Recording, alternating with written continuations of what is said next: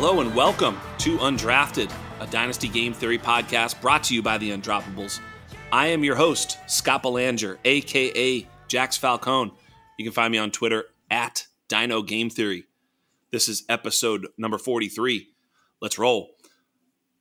And we're about, I think it's 12 days. I think it's July 5th. We'll start drafting the Scott Fish Bowl. Some of you are in there. There's like 1,900 people this year. I mean, I think the only thing you can't do is finish last. So just do everything you can to not finish last. Let me tell you. And for some, I think they've asked me to kind of give you some Scott Fish Bowl strategies. Ultimately, it's for charity. And so really all you don't want to do is embarrass yourself. So don't do anything stupid. That's really all you have to do because you're not winning it. 1 in 1,900. Let's say you're 50% better than the field. It's still 1 in 1,000. So don't even think about winning it. Just don't embarrass yourself. That's the Dino Game Theory advice for Scott Fish Bowl. Just don't make yourself look like an idiot. But speaking of not idiots, I have one of my favorite people on the pod today. It's there's going to be like my listenership is going to triple because this guy's the Pied Piper of fantasy football. Wherever he goes, people follow and I don't blame him. Today on the show is Nick Ercolano. Nick Ercolano is the founder of BDGE, Big Dog Gotta Eat. Has huge content creation and is just an amazing person in the fantasy football space. But really, he's building bigger than that. So really, really happy to have Nick Ercolano on the show. Nick, what's up, bud? Hey, man. Sorry to disappoint your listenership with the whole Scott Fish Bowl thing. I know you asked me beforehand, hey, you want to talk Scott Fish Bowl? And my immediate answer was no. I love the event. I've done it the last couple of years. I got to say, I love Scott Fish. What he's doing for fantasy is amazing. He's like the sweetest dude I've ever, and I've literally never encountered him, but over the internet, a lot of people, it's a lot easier to be mean on the internet, and that guy still finds a way to be super nice. I'm not going to lie. I tried to back out of the Scott Fish Bowl this year. I did not put an entry in for my name to be part of the Scott Fish Bowl. I did not answer an email that I got from the Scott Fish Bowl or from him. And then all of a sudden, I just, 2 days ago, got a link saying, here's your division. And I was like, fuck. I would have gladly donated to Scott Fish Bowl and done all the good things that people do in the Scott Fish Bowl.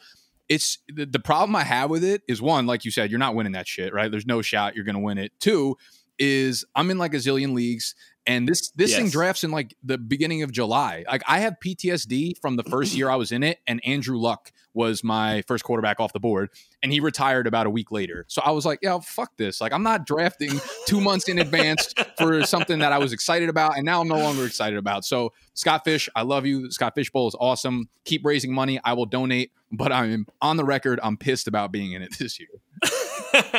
There you go. That's why Nick's the best. He ain't afraid to say what's on his mind.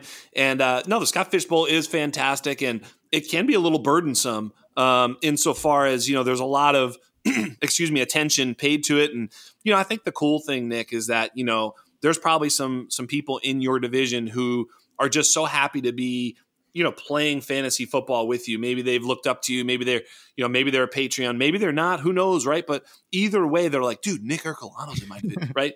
And I know that sounds crazy. I highly doubt anyone is saying that to themselves.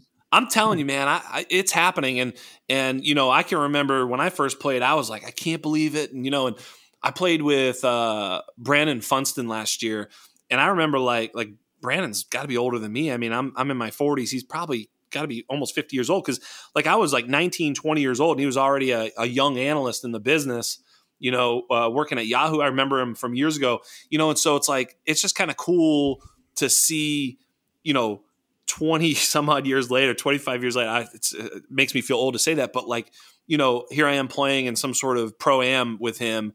So I don't know. It's just cool. Matthew cool. Berry, all the big That names. might be the funnest part of Scott Fish Bowl is it's almost like if you do a draft on Yahoo, like if you're in any fantasy league, like a redraft league, and the website auto generates what spot you pick in or whatever, like the excitement or scratching off a lotto ticket is almost what it feels like the first time you open up the division in Scott Fish Bowl. You're like, oh my God, who's going to be in? Even someone like me who I didn't really want to be in it. I still want to see maybe it's someone that I've looked up to. Maybe it's someone that I already interact with on Twitter. Maybe it's someone in my fucking brand already, like Snacks or Animal or whatever, So it is really, really fun to actually see who's in your division because it's people that you feel like even if you haven't met them or even if you haven't potted with them or anything. It's it's still someone that you feel connected to.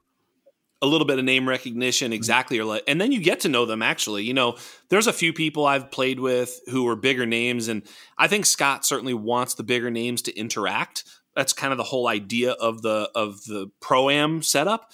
You know, you don't want to play in a pro-am golf tournament and the pro you're playing with doesn't even talk to you all 18 holes. You're like, what the fuck was that? So, you know, the whole idea is to kind of get, you know, interaction. So most of the big names are immensely generous with their time, whether it's Mike Clay or Matthew Berry or, you know, some of the bigger names out there. They actually do interact with people, which I think is very cool. I'm in the REM division, and you know the 1.01 in the REM division is actually bassist for the band REM, Mike Mills, and very, very cool to have him in there, and a lot of big fans of REM. You know, obviously Scott tried to put people with their first choice, so people are just kind of blown away with that.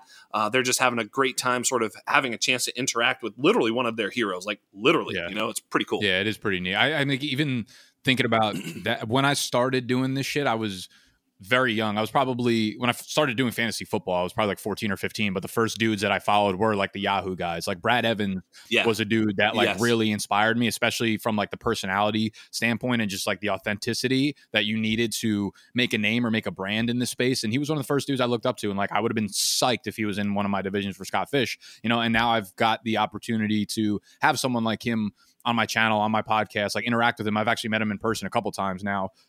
So it's a crazy industry and community, and everyone's just so fucking nice, and I can't stand it. Yeah, exactly. You're a 14-year-old kid looking up to Brad Evans as like this. I mean, when you're 14, 15 playing fantasy football, the guy on Yahoo who has like a video thing back then is like, oh my God, he's like amazing. He must be amazing. It's like a TV star. And so, exactly. Superstar. So to fast forward and now you're sort of, you know, shoulder to shoulder with him. It's pretty cool. And, you know, for some of these fans, it's just an opportunity for them to sort of show what they got. You know, they're probably, you know, killing it in their home league or whatever. They're like, let's see what it's like. So it's like a test of skill. It's a lot of fun, raises a lot of money. Matthew Berry with the $12,000 division, which I thought was great. I showed my support for that as well. I know Scott is really hesitant to make it a pay to play type of deal where, you know, whoever donates the most gets in. He wants it to be an invitational for everybody, and then the donations are what they are. So he was a little hesitant with that.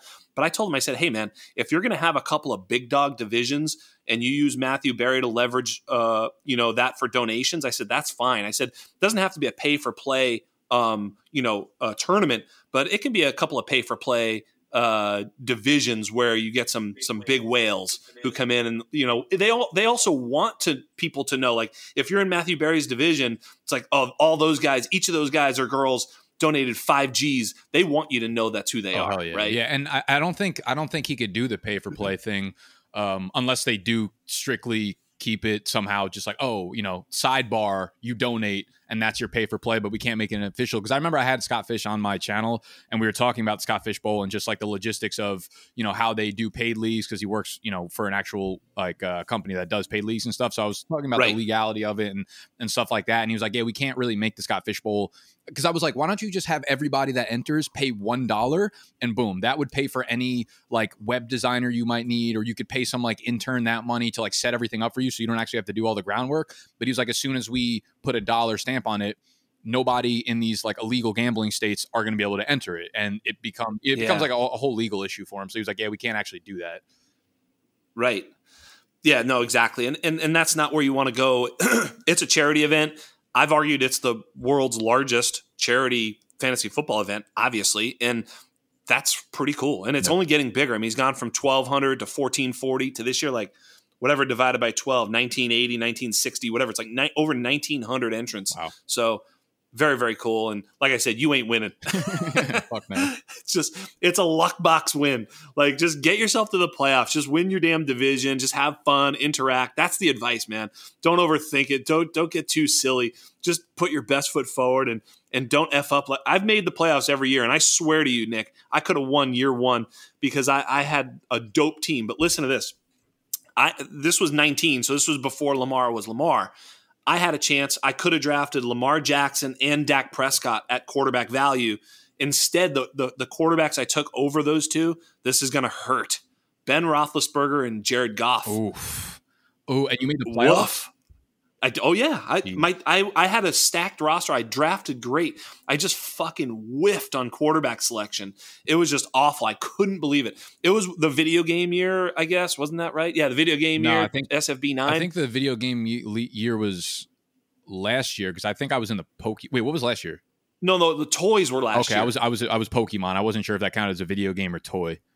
Toys, and then so 2 years ago, and so video game scoring, he had like 300-yard bonus if you pass for 300 yards. I'm like, and the year before, Goff was chucking it all over in the McVay offense, and Roethlisberger had 972 attempts or whatever. Yeah. Only two. But like, so I was like, well, they'll just hit like Goff and Roethlisberger like were looked at as in such high regards, and then fast forward 1 year later, and they're just both bums. It was awful. So, but I still did well. But yeah, that roster with Lamar and Dak probably could have won it, man. I swear to God, I was like, whoa. I believe it, yeah. But not with Ben and Goff. Little less ceiling there. Dude, you know what else always happens to me, and I think I have PTSD as well from it, is the Scott Fishbowl waiver runs are always are very weird. I feel like they're in a different time of the day than most of my waiver wire runs for whatever reason. So every single year on the first week or the first waiver wire run, I miss it. And that pisses me off, and that's where all the good players go off the board. So I do my normal leagues, my redraft, my dynasty leagues, they all run, and then I look at Scott Fish, and I'm like, wait, I didn't get anybody, or it didn't run or whatever. So I get fucked up, and I'm like, this is already drafting at a disadvantage because you're in July. Then I fuck up the waiver wire things. I'm like, those are the only two things that matter in fantasy football, the draft and the waiver wire, and I'm fucking up both of them. So I can't handle There's no trade, so yeah, absolutely. I can't handle this fucking league.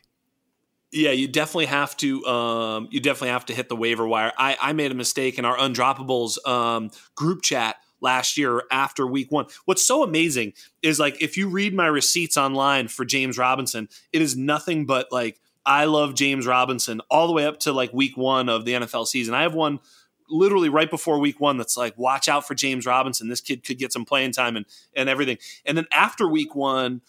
In the Undroppables chat, I'm like, I'd just be hesitant putting all my fab in for him and all this nonsense. And I was like the softest in our group chat for him. I missed him in our league. And again, if I'd had James Robinson, I probably had a good chance. I made the playoffs again. So it's all those little decisions. You definitely have to pick up the right guys on waivers. That's the thing. It's like you need to hit everything perfectly correct. It's like drafting in like on underdogs like Best Ball Mania, where it's like one team's going to win $1 million. So it's basically when you draft, you're assuming, right? You don't care about floor. You're assuming that all your players hit their projected ceilings. Nothing goes wrong. Everything goes perfectly correct. And it's like, that's also how you have to draft when you're in Scott Fish. So if you miss one thing that separates from you, it's like, boom, you just lost your chance at winning the whole thing.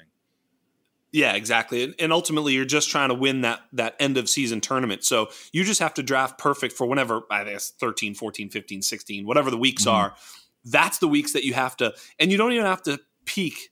You have to peak at the last week, the Super Bowl week, but you have to also get there. So it's really just hitting that perfect thread of performance, because you could draft this dope team, but if they fall down in the last week – obviously you're not going to win it. So, it's not even like the last week too. There's a week before it, because I know you get into the playoffs and then you have to finish like first out of 20 or something, and then it narrows down to where you got to finish like first out of like 100 people or 50. something. Exactly, something crazy. So there's one week where it really just knocks out 95% of the people left, and it's like if you don't have the luckiest week of all time that one week, then it is what it is.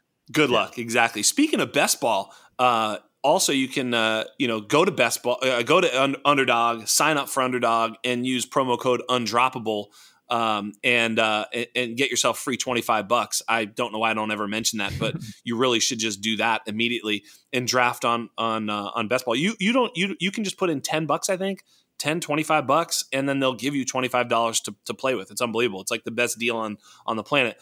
But you should definitely put more than that in there, because it's so much fun to draft all season long, all off season. I swear it sharpens a sword. And I think that's kind of what Nick and I are going to talk about a little bit, is just sort of player value, player valuation heading into 2021, and, kind of what's going on in that regard. But yeah, Underdog's a great platform. They're a great partner, and it sounds like they're, certainly growing fast. And those drafts are a lot of fun. Even the slow drafts, I was complaining about a slow draft. I feel like everybody's just timing out. It's like I joined a draft where everybody left it, and it's just sitting there just, oh my God, it's so painful. Well, I draft like once every 2 or 3 days. The move is to join, like you get that $25 on top. So you have $35 in your account.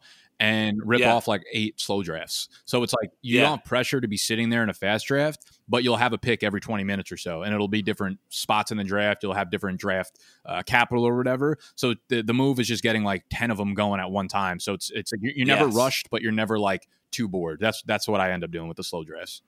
It's so much fun, right? Like, because you're just like, oh, look, your phone just tells you you're on the clock. You're like, oh, what am I doing here? If you start them all, a lot of the times I have a problem where I'll rip off like 8 best ball drafts, slow drafts at the same time. So it'll be really fun. And then when those drafts hit like the 14th, 15th round, I'm like, oh, fuck this. And I'm the guy that's auto drafting towards the end of the draft. It's really fun when you're in like the first round, the 4th round, the 7th round. And then when you're like deciding between fucking Brashad Perriman or Tyrell Williams to stack with Jared Goff, you're like, I can't believe I'm even playing fantasy football still. How did I get here? What's wrong with my life? I really should have gone to college. What am I doing? That's right. That's right. But speaking of this best ball stuff, one of the places we'll start is in Big D.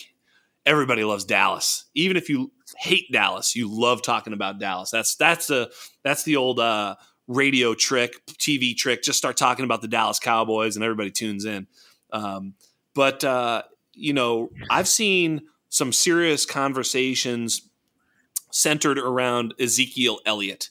And, he was going well into the 2nd round early in best ball drafts. And now he's creeping up. And I think I know because I heard you, but I think you are with me in drafting him even as high as maybe top 5, 6, or 7 at this point, which is kind of where he's going now. 7 or 8 is the latest you really see him go off the board. But do you think he's still a buy at that price in redraft and best ball? Yeah, I see no reason why. I feel like this wash narrative for Zeke has been on the table for like the last 2 years. I saw a tweet and I tried to find it. I took so fucking long to try to find this poll someone put up. They're like, do you think Zeke they did it like midway through last season. So it was like peak when people were like tilting about Zeke. And they're like, do you think Zeke has been washed for this year, for the previous 2 years? And like the majority of people were talking about how he wasn't that good the previous year. And I'm like, bro, he went for like 1,800 yards from scrimmage and 15 touchdowns. Last year, he was on pace for the same fucking thing with Dak under center, except he was going to catch like 80 passes, which is insane. So when you look at the running back landscape, like you have the C-Max, you have the Dalvin Cooks, you have the Derrick Henrys up there. And then I think once you hit like the 4 spot, if you're concerned about, I'll take Saquon personally, but if you're concerned about the ACL, which was obviously a major reconstruction surgery, like I'm okay with you not wanting to risk it there. Then it comes to Kamara where you're like, we don't know the quarterback situation. I feel like there's no reason not to have Zeke up at that point, because the only narrative that you can have for Zeke is what the offensive line is going to be. I mean, when you look at the deeper analytics and you go on playerprofiler.com and you go on PFF and look at their elusive ratings or whatever, he's been the same player. He was the same player last year as he was the year before. The only dip is the offensive line. Like their run blocking went to shit last year, and they're going to be healthy this time around. They're going to have their players back. Dak's going to be back under center. I mean, listen, they gave this guy like a 6-year contract. What do you think? After 1 year, they're like, never mind, we don't want him to be our workhorse anymore. You sign a 225-pound running back to give him 20 plus touches a game for at least the first 2-3 years of that contract. So he's a workhorse. That offense is going to be really, really, really good. Tony Pollard is a change of pace back. Maybe he catches a few more passes this year, but like what Zeke was doing with Dak under center last year is nothing short of high-end RB1 status. Well, let me share this with you right now for 2021. If they're not going to do this, but I'm just saying this is what tethers Ezekiel to opportunity as his contract. If they were to release him this year, it would go $23 million against the cap. They wouldn't get cap savings. They would have a cap penalty of $23 million. $23 million. He's not going anywhere. No. So next year, the dead money would be $23 million, and it'd be a total $6 million of increase on the cap. So he's not going anywhere. Finally, in 2023. The dead money is 6-7, and they could save $8 million on the cap. So they'd have $6 million dead on the cap, and they'd actually save money by getting off of him. That's not this year. That's not next year. That's 2 seasons from now. So 2024, Tony Pollard RB1 season. And guess exactly what? Tony right. Pollard's contract is probably up before then too. Tony Pollard is more likely to have fantasy success on a different team than he is to have fantasy success on the Dallas Cowboys. That's a fact. So. Yeah, I mean, obviously Zeke has been pretty durable too. I mean, So I think Tony Pollard probably should and will be used a little bit more this season. They're gonna throw a ton. They're gonna move the ball a ton. I think there's gonna be enough for there to be some quote unquote Pollard games where maybe Zeke gets 12, 15 carries and 2 catches, and it's like, oh, well, Zeke was kind of quiet, and Pollard goes off a bit. But I think in general you're gonna see Ezekiel Elliott as the a tailback for the Dallas Cowboys for at least 21 and 22 without question, unless he literally breaks his leg he's not Todd Gurley. He hasn't had an injury. When people say he's washed, like last year he was 1,000 yards, over 70 targets, in an offense that was led by at best Andy Dalton. Right, and then Garrett Gilbert or whoever the fuck, that team was. That's what I mean, in trouble. Washed based on what? What do you mean Zeke was I don't washed? understand. So, you watched him and he looks slow to you. Look at any number and it says that he's been the same same fuck. The way I look at it too is even if you think his efficiency will come down a little bit, what are the percentage chances you go into every single game next year? What's the rate? What's the percentage chance that Zeke scores a rushing touchdown in that game? I would say you go into every game and he probably has at least a 75% chance to just score a 1-yard rushing touchdown in every game. Exactly. I wouldn't want to be betting against him scoring a rushing touchdown in any game next year, right? I don't want that bet. If you just bet him to score a touchdown in every game next year, you're probably going to win money. So I agree with you, man. And so and that offense is going to be absolutely bonkers. The offensive line is back. Shout out to Brad Wire at the Undroppables. Brad has them as the 13th ranked offensive line heading into the season. Tyron Smith back, Zach Martin back, Lyle Collins on the right side, Connor Williams, so they have their line should be intact. There is some, continuation of that line too. Not a lot of new people. So they're just healthy. Well, obviously they have to remain healthy, but they should be healthy going forward. That should be an above average offensive line, and they don't need to be that good. Like you say, I mean, his fantasy points are going to come from targets and touchdowns. That's the thing. He was elite the first 2 years in the league because the O-line was so good. He wasn't catching passes, but he was running for 1,500 yards and he was scoring a touchdown every game. We actually don't need the offensive line to be that good if he's going to get 70 targets. You know what I mean? He more than makes up for it in the passing game, which is what Dallas is clearly headed towards. Absolutely. Wheels up in Dallas. Hey, quick question about Dallas.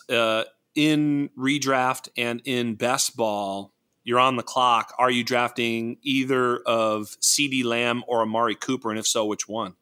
All else equal, I will be taking Cooper over CeeDee Lamb.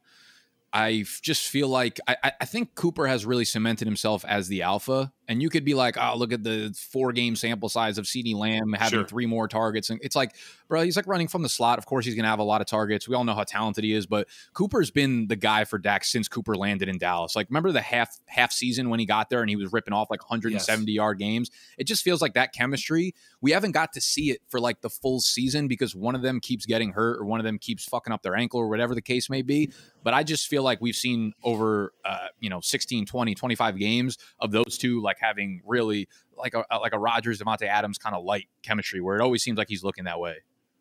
Yeah, I mean that's undeniable. The splits with Amari and Amari having Dak is unbelievable. I mean, they are definitely a match made in heaven. I'm a little concerned about Amari injury. I'm not a doctor. I know that probably surprises you, but I'm not. And but he's got some issues that he's recovering from. They're not sure he's going to be 100% for camp. All that kind of worries me, and CD and Michael Gallup are good. So it's if he kind of is hit or miss early in the year, I'm a little nervous about that. Amari, that being, if he's not healthy. But look, if you tell me they're all healthy all year, I might lean Amari. The injury makes me just lean CD. Also sort of CD taking that next step. And, I just think the kid's the truth. So I might lean CD, but I hear your argument actually. That's fair. For Amari. I would agree with you if that injury is still, if we're getting to August, we're getting to mid-August and we still have injury concerns there with Amari Cooper, he will be an easy fade for me. One of the things I typically say is for fantasy football people, it's don't find injuries because they're going to find you. The thing about it is you can't predict injuries, but from a medical standpoint, if someone is going into the year with some sort of injury, their likelihood of re-injuring it or getting injured in a different location in their body is higher. So we know that for a fact. Like, we're not predicting that the injury is going to happen, but we know from a math standpoint that they have a higher risk of being injured during the season. And a lot of the times it happens. So it's like, if a guy's injured going into the season, if he fucking pulls his hamstring on August 27th, he's a guy you need to be staying away from because he's probably going to re-injure it. Yeah, we don't predict injuries. We just look at range of outcomes. Like, what's the possibility someone's been injured? I mean, what's the possibility someone will be injured based off of how often they're injured in the past, whether they're injured right now? Yeah. Like, it's like the best, he's hurt the best right predictor now. of a future injury is the fact that he's fucking hurt right now already. Like, yeah, he's hurt right the fuck now. Like, he's having surgeries and all shit. his he's hurt. Coaches, all they talk, like, the most commonly used fucking phrase by a coach during the summers, he'll be full go by training camp. How many times do you hear he'll be full go by training camp? Training camps come, he'll be full go by week 1. Like, that is the biggest red flag alert to me when someone says he'll be ready by week 1. No, I need to see a week, 2 weeks of full practice so I know he's ready for week 1. Because if he goes into week 1 less than 100%, again, the injury likelihood is just so much higher. So let me read you this. Ready? This is a player did this with an abjectly bad offensive line. As a matter of fact, we're all very worried about his offensive line last year. 312 carries, 1,557 yards for 16 touchdowns. He also had 44 catches for another 360 yards and a touchdown. I'm talking about Dalvin Cook. Is there any reason that we shouldn't be considering Dalvin Cook at the 1.01 in redraft leagues? McCaffrey's obviously the stud. I know that, but shouldn't at least Dalvin be in the conversation and in the thought process at that 1.01? I mean, is there a more rock solid player? No, he shouldn't be in the conversation. No. There you go. Tell me it's why. Christian McCaffrey 101. I mean, listen, like, I know he was the league winner 2 years ago. And then he sure was. Last year, on a points per game basis, he was like 2.5 points per game higher last year than he was the year before. And if you owned him the year before, it was like Todd Gurley was the league winner 4 years ago and 3 years ago. Yeah. Then it became C-Mac, and C-Mac was an even better version of what Todd Gurley was. And then continue, like, C-Mac's done it. The health thing, of course, is going to scare people off, but it's not like it was a serious injury. He's not coming back from an ACL. It was an ankle sprain, then a shoulder injury. Yep. He'll be fully ready to go. And we've seen C-Mac play at an elite level. Bad quarterback, good quarterback, bad offensive line, good offensive line, bad weapons, good coach. Bad, like, there's nothing that you could throw at C-Mac and say, oh, well, he struggled when this was in the fucking equation. So I don't think you could pass on a ceiling like C-Mac. I don't think there are a lot of what I like to call, I guess, like needle movers in fantasy football. C-Mac is the guy that if you have on your team, the advantage is just astronomical. I do think Dalvin Cook is not a hot take, but he's the closest thing to C-Mac when we come to needle movers in fantasy football. Like, people like to argue about, like, this guy's going to be the RB16. It's like, realistically, that doesn't do fucking shit for your team. Like, unless you have the RB3 and then the RB8 on your roster already, RB16 is like not the guy you want in your RB2 slot. That does not need to move the needle for you. So it's like, I can't be on the 101 and pass on a guy like Christian McCaffrey, knowing the upside that he brings. That's a great answer. And I kind of baited you into, maybe agreeing with me, even though I'm kind of with you. I don't have Dalvin as my 1.01, but it's like the mental exercise of getting there. Wheels up for Dalvin. Is he, where do you have him? Do you have him at number 2? Like, is he over Saquon and Kamara and Henry for you? Yeah, he is at my number 2. And in the beginning of the offseason, I'm not sure why, like, I was thinking about moving Henry to the number 2 spot. And I was just like, Henry's as safe as they come. You know what you're getting with him. And then I started doing more research, and I'm just like, dude, again, the needle movers. You have C-Mac and you have Dalvin Cook. When you look at Derrick Henry, I think we could all probably agree he hit his absolute ceiling last year. He went for over 2,000 around. And even at that point, when you start getting into half PPR and full PPR leagues, he was a significantly lower valuable player than a Dalvin Cook or a Christian McCaffrey because he simply doesn't catch passes. And that's the problem. Like, Correct. Of course, he's going to be great on your fantasy team, but when you're talking about league winning, like, he'll be the best piece of a solid all-around roster for you that might win a championship. But in terms of carrying your entire fucking team to the playoffs and to the championship, it's Cook and it's McCaffrey and it's nobody else. It's maybe Saquon if he's fully healthy, but that's really it. Yeah. I mean, Saquon's, I remember, so Dalvin's been he was my 1.01 in that draft class. Like, Dalvin is my boy. I've been riding with Dalvin forever. I think he's an exceptional running back. but I faded him famously after he blew out his knee because that next year I was like, I don't think he's going to be 100%. I don't think he's going to be able to, I don't know. It's just not going to be there for him. And that turned out to be correct. And then, the last 2 years I've been all over him and that's been correct. And so I think he's going to go for it again here. And I think he's going to be great again. I mean, obviously barring injury, he hasn't really been hurt since the knee. Obviously little nicks and things like that, but we've seen that. A lot of people will criticize Dalvin for being injury prone, but then literally you lose a season from CMC and Saquon, and people will still somehow give you the argument that Dalvin is injury prone, but not those guys. I don't understand. Like, it's ridiculous. Well, dude, he's actually. I legitimately think the single biggest advantage you could have as a fantasy football player. Like, listen, when we're breaking down players, and I'm like, yo, draft RB7 instead of RB8. It's a coin flip. No matter how good the argument I make is, at the end of the day, like, we're all just out here saying shit, right? And like, we have no idea what's going to happen. There are like very few pockets in fantasy analysis that you could actually come away with it with an advantage, and medical expertise is one of them. Like, we have people that are fantasy doctors now, right? Like, they're real fucking life sports doctors, but they are starting to infiltrate the fantasy space, and they tell, like, we learn a lot of shit from them, right? Like, we know that drafting a player 1 year removed from the ACL is a lot riskier than waiting. We something else that we say typically on my channel is like, we want players 2 years removed from the ACL tear. So when you said with Dalvin, I was in the same mindset. I was like, we want him 2 years removed because, one, like, the timetable is 9 to 12 months. That's if all goes right and the player is mentally back. A lot of the times you talk to these doctors and they'll be like, dude, I work with professional athletes, and you don't see them get full confidence in that knee that they just tore the fuck up until 15 months, 16 months back. And by that time, that first season's done. You know what I mean? So, like, the season's over. So for you to be physically back, for you to be 100% mentally back, it's going to be that second year back. Now, there's been hits and misses with that. For the most part, if it's an older player, that almost tends to, like, hit the nail on the head. That's like a 90% hit rate. Avoid players 1 year removed from the ACL if they're older. But we've seen a few of the guys at younger paces. Like, Cooper Kupp was a guy who was young when he tore his ACL, came back, was like really, really strong, at least for the first half of the year. And that proved you wrong. And that was a lesson I learned. It was just like, okay, they're coming off serious injury, but they're younger. Their recovery timetable might be a little bit better. So keep a very close eye on reports and try to weave through coach speak about how good a guy looks or what his fucking testing numbers look at the time. But for the most part, like, injury optimism is the biggest single mistake I see from a lot of players in fantasy football. I love it. It's true, man. And you're just trying to fade risk. I mean, you're trying to create a team that doesn't have a lot of, I should have seen that. Yeah, I forgot he did the ACL last year. Like, I mean, at the end of the year, you just want to try and eliminate as much risk as possible, especially in your early picks. You can lean into risk and variance, I think, later in a draft. But, early on, I don't want to have a guy like right now. One of the guys that I know you and I are both super high on, and so we'll go here now, is Antonio Gibson. Antonio Gibson, has all the ceiling in the world. Like, literally all the ceiling in the world, but I don't know if he has.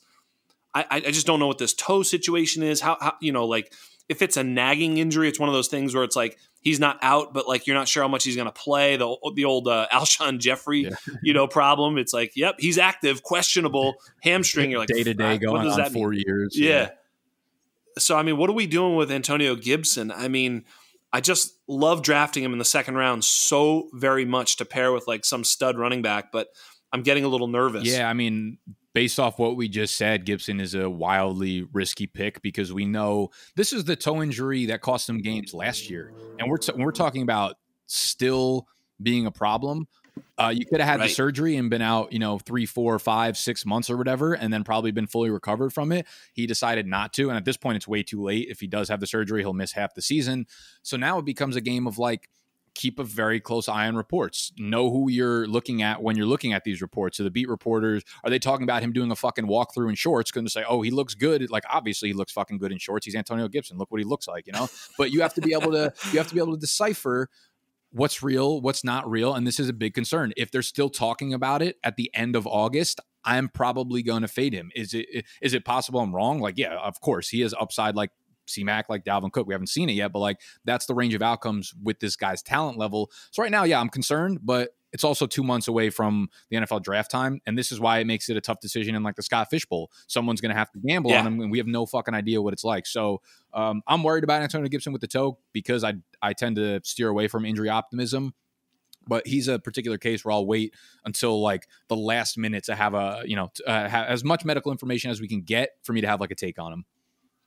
You did a live underdog draft as one of your most recent pods, and you went Zeke, and then you went Antonio Gibson, and I was nodding my head like, yep. But the only, that toe is just a little bit concerning for me. So that brings me to another guy or two guys we'll hit right now that are also generally available in the third round of best ball. One of them is the guy you did draft, and that is Chris Carson. And I feel like at RB, I think his ADP has now moved up to 18 on best ball, RB 18, which puts him in that third round. And he was at like RB 20, 22 for a while. And, I've just been singing his praises. I don't think I moved the ADP, but I mean, that was definitely an error. And now we're seeing him sort of come back to, I think even at RB 18, do you think he's one of the best values in best ball and redraft right now? Yeah, I do. And I keep seeing his ADP dip. I remember like when it first started, I was getting him in the fourth round and I was like, this is ridiculous. Yeah. And then it's ridiculous. Yeah. And I do those drafts like once a week. So there's a lot of people that join Underdog through those videos. And then, you see him start to creep up a little bit. And I'm talking, you get to see the trends week over week when you do so many drafts. And I'm like, okay, Chris Carson finally getting into like the top 30 or whatever, right? Is a mid-round third pick. And I think he went as high as like the 211 in one of those drafts. And now we're seeing his ADP dip back down because I guess people are getting fucking bored of him. I'm like, bro, Chris Carson is also like a Zeke light. Like, I don't think people realize that he only played 10 games last year, but his efficiency was as good as it's ever been on the ground, and especially in the passing game, man. He was on pace for like 65 targets or something like that. And if Russell Wilson and this passing offense are going to be more up tempo this year with the new offense that they're installing, and supposedly, everything we're hearing is that they're really excited about it. I don't know if that's real or not, but it's different sentiment than they've been saying the last couple off seasons. So I'm starting to buy into it. The more we hear about it, right? Like when we hear these offseason reports again, it's hard to decipher what's real and what's not. But when you start to hear it from like a billion different sources, when you start to hear it from all the players, from all the coaches, from all the beat reporters, it's like, okay, where there's smoke, there's fire. So it does seem like there's a legitimate change there in Seattle. And if that's the case, Chris Carson's going to catch a ton of balls. Rashad Penny, his knee is hurt already, so we could all take a drink there. And it doesn't seem like he's, it doesn't seem like he's got competition. So it's Chris Carson again. If he's going to get pass catching work like he did last year, I don't just take the starting running back behind Russell Wilson. Yeah, Rashad Penny, we can refer to him in the past tense. You know what I mean? Remember Rashad Penny? Yeah, man, I do. Those were great years. Barely old enough to remember, yeah. Yeah, exactly. Oh, let me hop up here, son. Let me tell you about Rashad Penny. But yeah, Chris Carson, he had 4 receiving touchdowns last year. I remember I had him in a few spots and, it would be like Russell Wilson to Chris Carson for the touchdown. You're like, fuck, yes. Like, that is so sweet. It's like, he had 3 career receiving touchdowns before last season. So it wasn't something that he had necessarily done, but you're right. He had a great pace, target pace, 46 targets in like 12 games. So yeah, he's like, I think you said, pacing, 60, 70 targets, which would be great, and that really elevates him. And I don't see that necessarily stopping. I think they trust him. I was really concerned with Chris Carson going into the offseason, and I sold him in so many spots because I was afraid that Seattle was going to not re-sign him and he was going to go elsewhere. And if he goes elsewhere, I don't know. He's a fine running back, but but in that system, it's like match made in heaven. And you're right. The space he's given because of the threat of DK Metcalf, obviously safeties aren't creeping up when you look over and like there's this monster who runs faster than everybody singled up on some poor corner. Like, you need safety help, and Tyler Lockett is fast. And now they bring in Eskridge in the slot, probably, I would think.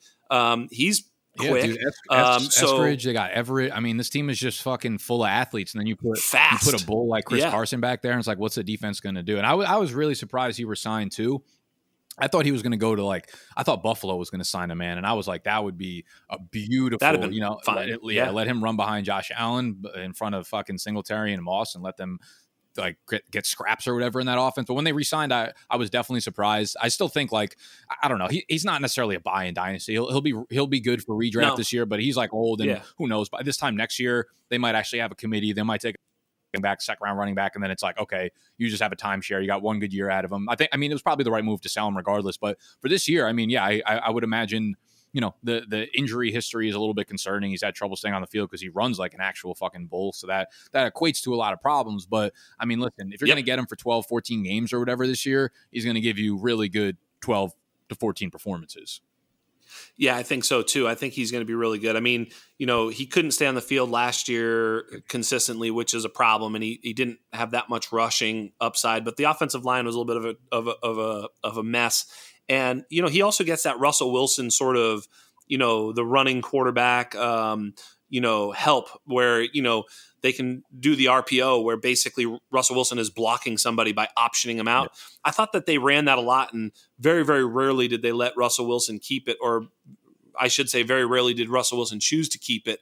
A lot of time those DNs were just crashing down on the running back. But I think maybe Russell's A, trying to save his body, and B, trying to set up a big play later. I feel like if he takes too many of those early, they kind of keep him honest, and it takes away that big play opportunity from him. I think he almost waits and just baits them into, taking the running back, and then finally he just pulls off 30 yards when they need it most late in the game. But, unfortunately for our Russell Wilson,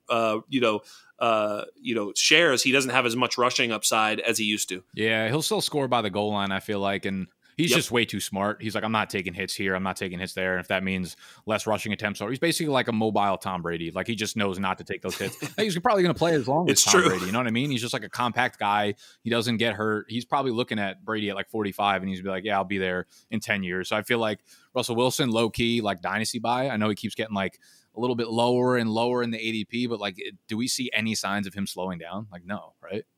Yeah, exactly. No, I agree, man. Russell Wilson's a stud.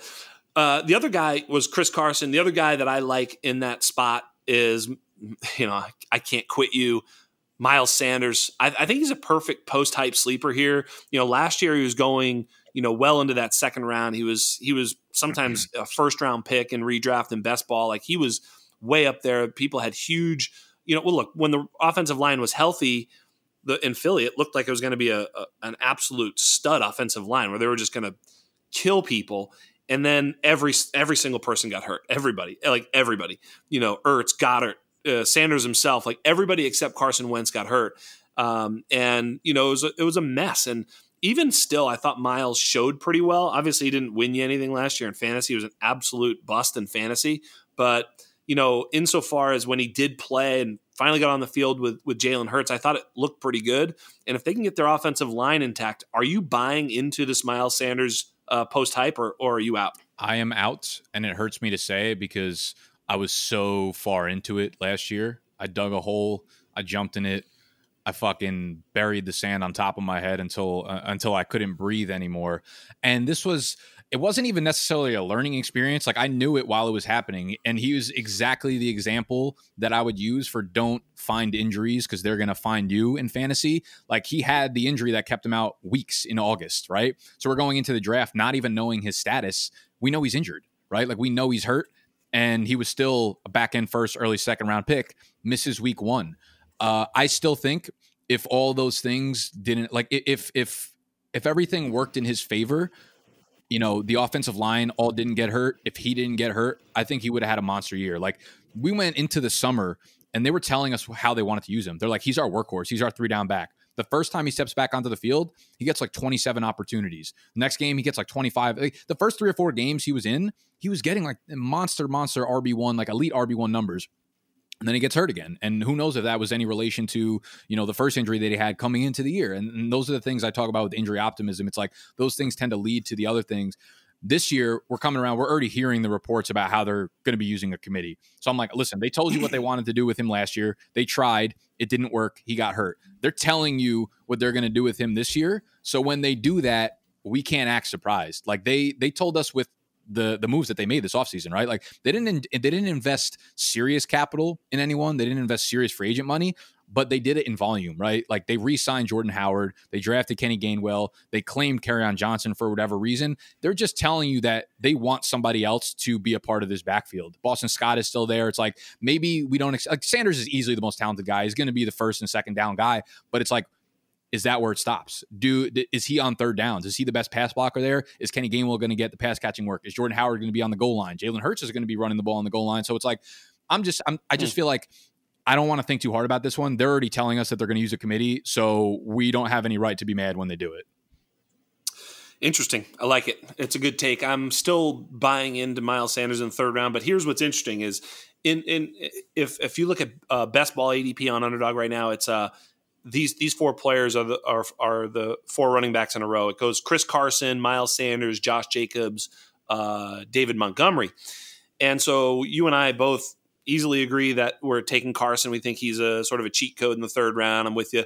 If for some reason you pick late in the third and all of a sudden early fourth or something, those three guys are on the board and Chris Carson's off the board, are you taking any of them? And if so, which one?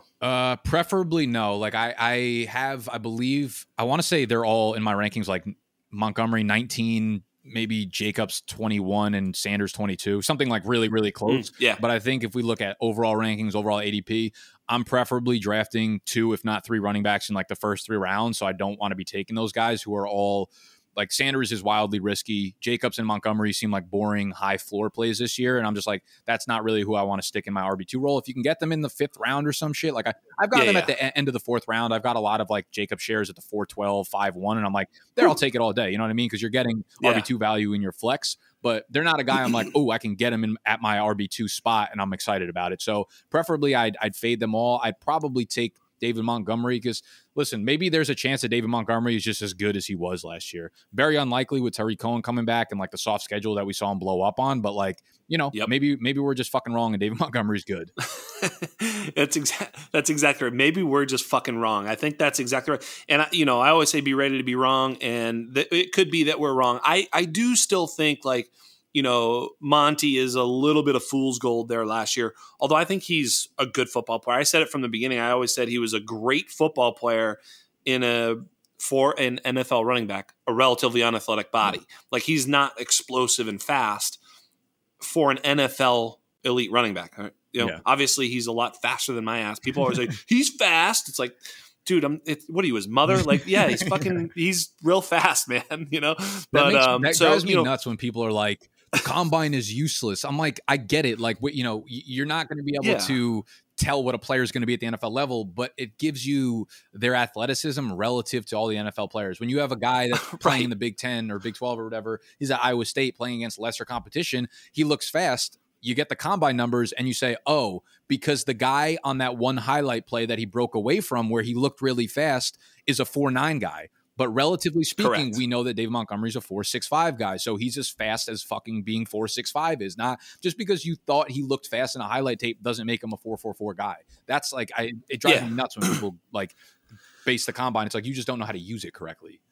That's right. And ultimately, this is my take on the combine thing. It's like, just because someone is fast doesn't make them good, right? It's like people think, well, if he's fast, no, that's not what I'm saying. What I'm saying is if a guy is really good, like, Jonathan Taylor, David Montgomery, right? You see those guys, you're like, wow, these guys are really good football players. And they're 4.35, that gives them the window, the doorway to be elite. Yeah. Doesn't mean they are. It doesn't mean just because Jonathan Taylor is a 4.39 guy that he is going to be elite. That doesn't mean that. It means that he has the requisite speed to be Adrian Peterson. Yeah. Whereas David Montgomery cannot ever be Adrian Peterson. This is not possible because he doesn't run that fucking fast. Yeah. First and foremost, you need to show me that you're good at football. Like people like to show athleticism before college production. I'm like, dude, show me that you could do it against athletes that aren't in the one percentile, because you're about to have to play against the 1 percentile in the NFL. You couldn't do it at the college level against guys who aren't going to be playing at the next level. And you think because you're fast, like you're going to be better at the next level for some reason. I'm like, number one, most important thing is show me that you could put up the production consistently over a long period of time at the college level. And then we can have the fucking discussion about being a good NFL player. That's right. Yeah, no, that's right. And people miss that all the time. It's like, it just is range of outcomes. And, another guy that was there is Josh Jacobs. And boy, Josh Jacobs, I mean, Raiders gonna Raider. They get rid of all their offensive linemen and then they spend money on a backup running back. What the fuck is going on? $11 million guaranteed to Kenyon Drake. Like, dude, take that money and give it to like give Juju 2 guards, give Juju $11 million for 1 year or something like that. That would make it better, but give it to Kenyon. Like, and they're going to say, oh, we're going to use him in the slot more. And I tweeted something out about this a couple of days ago about when coaches talk about using running backs in the slot more. I saw this. There was 5 fucking running backs last year that averaged 3 slot routes per game or more. Okay. So not even like 3 slot receptions, not 3 slot targets, but 3 slot routes per game. It's like, dude, only 5 of them average 3 slot routes. You're going to talk about Kenyon Drake is about to be a slot receiver. Like, he'll get 1.7 slot routes per game and he'll get 1 target off that every 5 fucking game. Like, it's just, there's so much like buzz that goes around Twitter that people don't actually know how to use it correctly. So when you start to dive into the research, it's like, all right, Kenyon Drake probably going to get some pass. At the end of the day, it's like Jacobs is just not going to be the pass catcher that a lot of people wanted him to be coming out because he was good in college at it, that we wanted him to be last year because they kept telling us he was getting 60 fucking targets last year. Didn't happen. They're showing us their hand. They're showing us the fact that Jacobs not going to be that guy. I still think he can get 250 carries. I still think he can rush for 8 touchdowns or something, but that's what he is. When you draft him, no, you're getting a high floor player that doesn't have a ceiling. That's right. High floor. I mean, mid to high floor, not even a super high floor, because there could be a lot of those games. Like, you know, who here, show of hands, everybody listening, who here likes, 13 carries for 45 yards, 2 catches for 10 yards in their lineup? Like, who the fuck wants that? Love that. You don't even want that. Like, you don't even, like, that's so easy to find. It's so easy to just find that. Like, you don't need to pay a 3rd or 4th round, pick to get that kind of production from the running back. So I'm with you 100%. Every single year I try to find the shiny running backs, and there are some in that sector. I think Chris Carson is kind of that last one. And then it's like risk. There may be some upside there. Like, I think Miles Sanders, that's one of the reasons I'm kind of targeting him, is that I do believe he has like super high upside. That's fair, yeah. I agree with you. There's a lot of floor problems there. There could be some injury issue. Like, it may not go well, but I think his ceiling is so much higher than both of those other guys. That's the reason I'm tantalized by him. But after those kind of guys, there's really, I just don't want Josh Jacobs on my team. Not because I don't think he's a good football player, but I just don't think he has enough ceiling, even on a weekly basis. Yeah, if your argument starts with he's a floor, like he's a high floor player, you probably shouldn't be. You should only be taking players that you argue for them having a high floor if they fall to you at extreme value. Like if Jacobs starts going around like the fucking, the 5'5", the 6'0", or something like that, then it's like, okay, because you're getting him as the 6th player on your team, so you could use him in the flex, you could use him wherever. But if you're like, oh, I like him in the 4th round because he's getting me a nice sturdy floor, it's like, bro, the players in the 4th round should be giving you very high ceilings.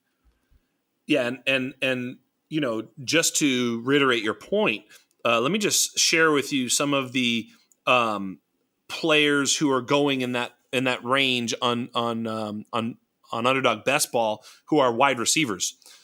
Robert Woods, DJ Moore, Chris Godwin, Jamar Chase, Tyler Lockett. Yeah, sign me up all day long for all those guys over Josh Jacobs at value. Give me, I'm just not there. I'd rather get, Gus Edwards. There you go. Really, like much later, and Zach Moss or something. Like, yeah, their floors are not as high as Josh Jacobs. I will grant that. Of course not. They're 10th, 11th round pick, whatever. So yeah, give me Tyler Lockett and Gus Edwards versus Josh Jacobs and whatever wide receiver I can draft in Gus Edwards land. Yeah, I mean, you just add 50 carries to Gus Edwards and you basically get Josh Jacobs this year, but you're getting it 6 rounds later. The other fucked up part about it is like Underdog's ADP is so fucking sharp because it's all people in the industry that use it every single day that are shaping the ADP, and all the drafts are paid drafts. So it's like everyone's putting money on the line, so they're not fucking around and taking kickers in the 6th round. They're taking players exactly where they would be taking them in season-long drafts. So you're getting first week of September ADP in May and June. So it's hard to find values there. And like when we're saying Josh Jacobs is a 4th round pick right now, it's like you can't be taking him there, Yeah, I agree. The ADP on Underdog is super sharp, and that's actually why you should take your $10, go put it in there, use Undroppables, and get your $25 and use it, because it's going to make you a better player and everything else. And you just got basically paid to do it. I don't even understand how that works. They're going to have to explain it to me. Maybe it's costing me money. Maybe I'm giving you the 25. I don't know who's giving you the $25. Lifetime value of a customer. They asked me for my bank account number and my credit card number when they gave me the promo code to give you guys. Maybe that's it. Just take it as a gift from it's Mr. coming Falcone. straight out of your bank account, actually. Yeah. So, just take that money, guys. It's worth it. Speaking of taking my money, how much fun is it to push the button for Kyle Pitts? How much are you doing it? Fun is it? Okay. So are you doing it? So I haven't taken. I've actually taken a few Kyle Pitts shares in best ball when his ADP was around 60. But since it's shot up about 15 spots, it's like 45 to 48 right now. Yes. And I'm having trouble. I'm there. You are there. Okay. So I don't know if it's smart, but it feels good. That's all I can tell you, Nick. I'm just doing it because it feels good. That's fair. I do think there's an outcome where Ridley and Pitts see a combined like 52% target share. And if Ridley's up at like 29% and Pitts is even at like 20 to 23%, that's a really high number for a tight end. And in that case, it's like, he's going to do a lot with the ball in his hands too. So he's going to put up some gaudy numbers. I did just take him in a dynasty startup. So I got bored and I started 2 separate dynasty startups at the exact same time last week or 2 weeks ago. And they're both scoring setting is tiered PPR. So it's half PPR for running backs, full PPR for wide receivers, 1.5 for tight ends. So, it evens out the scoring a little bit. And in the first one that I was drafting, I decided, okay, I'm going to go with a team that not going to compete right out the gate, pretty much all freshman, sophomore, third-year players. And at the 301, I took Kyle Pitts. And I'm like, okay, give me the 21-year-old tight end, 1.5 PPR. It's early, obviously, but like if I'm good. I'm surprised he was there. I agree. To be honest with you. I agree. I had my pick, I think, after Travis Kelce, he was the one available, and I took him at the tight end 2 in Dynasty. So I'm sitting there and I'm like, dude, if I'm going to take Kyle Pitts anywhere in a league, I feel like a 1.5 PPR league is the one to push the button on. So like, I mean, long term, how can you not buy in on this guy? I'm also a Falcons fan. You might not have known that. So that makes me a little bit nervous because now it could double stab me, right? Like he could just be bad and then it hurts my team, hurts my dynasty team. It hurts like all around. It hurts the heart overall. But I mean, listen, Kyle Pitts is going to be fun. It's going to be fun to see people die on this sword, whether it goes the right way or the wrong way. Yeah, that makes sense. Being a Falcons fan, I won't make any jokes. I'm a Patriots fan, but it's like it's true. As a Patriots fan too, I'm like always fading Pats because it's like I don't know. You just have this sort of thing where you're like, no, it's never going to work out. Like I just fade. I seldom own Patriots on my roster. Granted, there's not always fantasy value. Like the running backs are mercurial. I was about to say, like we fade the Patriots. It has nothing to do with fandom. I just feel like they're it's like double. Yeah. But like as a fan, sometimes you're like so like afraid to be like strident with one of your dudes because then it like you said, double hurts. It's like your fantasy acumen is questioned and you're just fucking depressed about it, So yeah, I totally get it. Yeah, you just Pitts is out there for like 40 catches this year, and you're just like, what the fuck, man? Have you become one of those people that roots more for your fantasy teams than you do for like your real life NFL team? Not really, because I'm in so many leagues. You know what I mean. Like, you have a main league though. Sure, I have a couple of and what's funny is like I play with some people in the industry, and Scott Fishbowl is amazing. All these different places where you play with like legit dudes, and still it's the home leagues. I mean, it's 100%. It's still the guys that you just want to drill in the needle and just be like, you guys fucking suck, Whereas you don't want to be a dick to people you don't really know as well. It's way more fun to just have the bragging rights, and of course we play for money too. So money plus bragging rights. I mean, nothing could be better. My most intense league, actually, there's probably one of my dynasty leagues has become one of the more intense ones. But like our big, our big energy league on my channel that we like document everything happening is from my high school league, and we're like this is going to be like the 13th or 14th year. It's a redraft league, just very basic rules. But that's like my most intense league. That's the one, I set all my lineups every week, obviously. That's the only one that I pay attention to. And I'm like, oh, yes, like this guy just scored I could be playing against Tyler Lockett in 7 leagues, but if I have him in this league and he goes for an 80-yard touchdown, I'm like, let's fucking go. And I found myself rooting more for my fantasy players on that team than I do for like the Falcons. And I also think it's partly because football has almost like become a job for me. So it's like the sport itself has become a little bit less enjoyable from a fan standpoint. And I'm like, I've so much invested in fantasy that I've become in the minority where it's like fantasy over actual football for me. Well, I think one thing that happens with the fantasy gamer is what you're talking about, which is that you start off with one league. Now people play a lot more leagues right off the bat. Like the further back you go, like starting a league was like, first of all, Scott, I heard Scott Fish the other day, he was in a league that started in like the mid-90s or early 90s. And it was like a touchdown only league because there was no way to fucking keep track. There was no computers. Like there was no email. It didn't exist. Like in the 90s, like not that long ago. So some of these first leagues were like, you had to mail in the fucking scores and shit. You'd receive mail on like Wednesday, be like, oh, look, I won this week. Completely, how fucking old are you? Completely ridiculous, right? Exactly. It's in the 90s. It's not like that long ago. But now guys get into a lot more leagues more quickly. Like, you draft on Underdog and all these different things. But it's a little bit more attainable with social media. You can meet people, get in leagues. Like you don't even need to know. It's a little easier. FFPC, you can just join a league. You don't know anybody. But back in the day, it was like hard to find. You'd be like, dude, you know anybody that plays fantasy football? So, but anyway, what happens is you get in your fantasy football league, even if you just have one or two teams, and like, you've got Zach Moss and Devin Singletary's like just in the game, and you're like, this fucking coaching staff, they don't know what the hell they're doing. They got this Singletary, get Moss in there. Yeah. And you're like, what are you talking about? You're like, oh, Moss is the better player. And you're like, this take has nothing to do with anything. It's really sick. Yeah, it's like really, really sick, and I feel like it's not really healthy, to be honest. I try to stay off. No. I try to stay off like Twitter on Sundays just because I can't stand like people. I actually hate Twitter to begin with, to be honest with you. But Sunday, it's like at an all-time low for me, and everything about fantasy football is like really unhealthy. I feel like for us. I just love it. They're like, you Gallup, Amari, CD, Jarwin, Zeke, and it's not going to Amari. You're like, why don't they throw Amari? It's their best player. They don't ever target him. It's like the guy's got like 5 targets in the first half. You just want every target going his way. So I think that's a little unhealthy. But what happens is when you have 5, 10, 15 leagues or whatever, now I have Amari here and there. I have CD here and there. I have some Gallup. I don't know what I'm cheering for. I don't know actually what I need to have happen right now for my best outcome for all my team. I don't know. Yeah. So I'm just like watching it going, oh, I fucking love CD Lamb. That was a great play. Like, I'm sure I have him in a few spots. Go CD. And then Amari goes, like, oh, I think I have Amari in a few spots. Good for you, motherfucker. And like, that's an easier way to sort of enjoy it. I'm not like so pissed that it went to CD instead of Amari. It's a very healthy relationship you have with fantasy football, and I'm jealous of it. It was the best thing that ever happened because I was guilty of this. Like, you just lock on your guys and like everybody else can go straight to hell.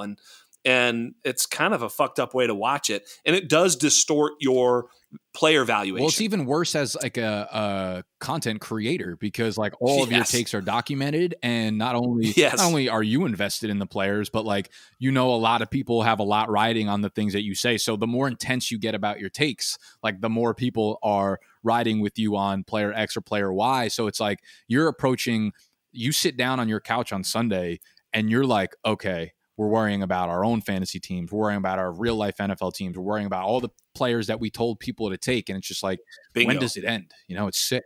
Yeah. Yeah. Well, that's right. And that's why I think, pragmatism does not sell very well. Like, there are, what the commish or whatever, these guys who are out there like just throwing haymakers. Well, that sells better, but it's not necessarily the best practice. It's not going to win you leagues, but it does sell on the social media streets. Well, it's a short-term dub in social media, but like it's a long-term L for like who you are, for your brand, for everything else. Yeah. No, I mean, for me, it's like, I want to make sure that if I have a strong take, it's because I have a strong take, not just, here I am with a strong take and I don't know, I want to make sure it matters. And so that's kind of how I approach it. But, I was pretty strong with George Kittle and Darren Waller and Dalvin Cook and, some of the W's, but. Yeah. I mean, it's like, it's an odd dichotomy. I think that like the longer I've been in the game, the less I've been serious about my player takes. Like, I'm serious about the analysis I do, but I try not to. If I know I'm about to go in on a player, I'm like, yo, I really like this guy for the year. I make sure I make the take like as fun as possible. And I'm like, yo, this is my subjective take. Like, I love this fucking dude. But at the end of the day, I understand that like strategy, overall concept, team building, like roster construction is a much more valuable lesson to teach people so that they could actually be good at fantasy football. Because it goes back to what I said before, like it's a coin flip for you to be right on whether or not the RB9 or the RB10 performs better this year. So it's like, yo, I fucking love this guy. This other guy sucks ass, but just understand I'm like joking about it. And these are the reasons why. And it's like, I don't actually believe that I have the fucking unlock to a piece of analysis on a player. I love this answer, by the way. It's in my name, Dino Game Theory, right? So I'd rather sell you a piece of game theory than I would a player X is better than player Y, right? Because, you know, we could have, like you said, we're all quote unquote wrong about David Montgomery. It wasn't like he'll never be able to do it. It was like he might not do it, you know, like, yeah. But, you know, so yeah, you're absolutely right. I think, you know, finding processes that work, you know, understanding just what I said about these running backs. It's not that I hate Josh Jacobs or anything. It's that I don't like the value proposition of a running back that looks like that in the third round. I'd rather, you know, hit wide receiver twice in third and fourth round and then see what's there later in the draft with my RB 3 or 4 or 5, right? You know, like that's not a player eval. That's a, you know, a game theory process eval, which I think is more helpful to people because then they can do with that information what they feel is better. Maybe they disagree on player X or player Y, but that bit of information served them well in the decision-making process, which I think is more valuable. 100%. Yeah. It's like I have people still commenting on my videos to this day about how like talking about the injury optimism and talking about stop drafting players who pull their hamstrings like the end of like that kind of like system type of drafting and other things like that are what make you a better fantasy player overall. So it's like you focus on that and then just have fun with the other shit. Yes. Speaking of injuries, Joe Burrow, coming off a huge injury, he's going to be either the giver of fantastic fantasy points, or if he can't play, which we're worried about a guy who had a really, really horrific knee injury. If he can't, that team has got some issues at the quarterback position. But if he plays all 17 or 16 or 17 games, are we too low on Jamar Chase and T. Higgins? I mean, Chase right now at wide receiver 20 ADP on Underdog Best Ball. Higgins wide receiver 25. Someone's got to catch 600 of those targets. I like Higgins more than I like Chase at ADP. Higgins feels like kind of these running backs that we were talking about, how we don't really know if the ceiling is there, but it's going to be a very high floor player. With wide receivers, it's like there are very, very few fantasy wide receivers that will actually move the needle. Like wide receiver 8 to wide receiver 25 are usually separated by like 3 points per game. So it's like you get T. Higgins and he falls into that wide receiver 18 ranking or whatever, and that's where he finishes. Like that's fine. Like I like floor. Yes. I like floor at wide receiver. I like wide receivers, you know, in the top 6, of course, because those guys will win you a couple leagues or a couple weeks or whatever. But for the most part, the wide receiver position has kind of been devalued so highly in fantasy football that like floor players are fine at the position. I like Higgins. I am worried about Burrow. I'm worried about Burrow for a few reasons. It's like the reason people loved Burrow coming out is, you know, oh, he's sneaky underrated in the athleticism department, right? He's going to run around a lot. He's going to be coming off a really serious injury where he's probably not going to be that mobile. And this offensive line is just still not good, right? They didn't draft Sewell. They're still going to have a lot of pressure on Joe Burrow, which is going to equal a lot of hits. He was like top 3 in terms of quarterback hits last year. If he gets hit wrong on that leg again, you know, could lead to another injury. And I'm like really nervous about that because like the reason we're drafting quarterbacks a little bit higher now is because we have so many mobile quarterbacks in the top 10, right? Like all these guys are exciting. It's like you have Josh Allen and Herbert who are like breaking out and showing their big arm, but like Josh Allen also adds a lot of rushing to his game. And I think that's the reason why we were so high on Burrow, but I'm not sure we're actually going to see that this year. You know what I mean? So it's like now you're getting an above average thrower with good weapons, but should he be the quarterback 8? I feel like he should be more in that like quarterback 12, 13, 14-ish range if we're not going to get the rushing from him. Yeah, absolutely. I mean, it's a volume play, but it's a dangerous one. Mm-hmm. I would likely be fading Joe Burrow at ADP right now. But insofar as he affects his weapons, if he can stay healthy, you know, that offensive line, Brad Wire over at the Undroppables has them as the 28th ranked offensive line. So not very good. You know, teams like Texans, Jets, and Steelers behind him, we're going to get there too, boy. But they're depending upon Jonah Williams and Riley Reif. Jonah Williams coming back from injury, Riley Reif coming back from retirement, basically. So those are their tackles, and if those two guys, play to their ceiling, they could be okay. They could be a middle of the road offensive line. If they don't, that's a very bad offensive line and a lot of trouble for Joe Burrow and his health. But I still think if he can stay healthy for a little, long enough, or hopefully he's healthy for the whole goddamn time. But you get my point. Like, it's a little bit concerning. But if he stays healthy, I think Ja'Marr Chase and T. Higgins I think they do have ceiling, because I think between them 600 targets. I mean, even if you give Tyler Boyd 130 targets and Joe Mixon 80, which probably neither are going to hit that. There's still a ton of targets to go around. There's not a tight end of consequence. I think both of these guys are kind of a lock for 125 or more targets. They should be throwing a lot in garbage time, so there could be some empty calories late in games. And T. Higgins is a touchdown scorer. I mean, he's a big red zone weapon. So I really like T. Higgins heading in this season. I'm just hopeful that the line is good enough. Average would be good for me right now. Yeah. So are you taking Higgins over Chase redraft? No, I'm taking him at ADP. I think, Chase is interesting too, because they're so his ceiling's there too. Like, what if Chase sees 150 targets? That's not out of the question. AJ Green saw 108 or 110 targets in that offense last year. I'm not saying you don't. It doesn't work like this. You don't just give him his targets. But I'm just saying those are vacated. Those are opportunities for him. I think he easily steps into 100 targets, which creates floor. I think the ceiling is I don't know exactly how high he can go. Dude. I can't buy into the ceiling. I know it's there, but I have a hard time actually believing that it's there outside of us saying he could hit 150 targets is that's a really fucking high number for a rookie.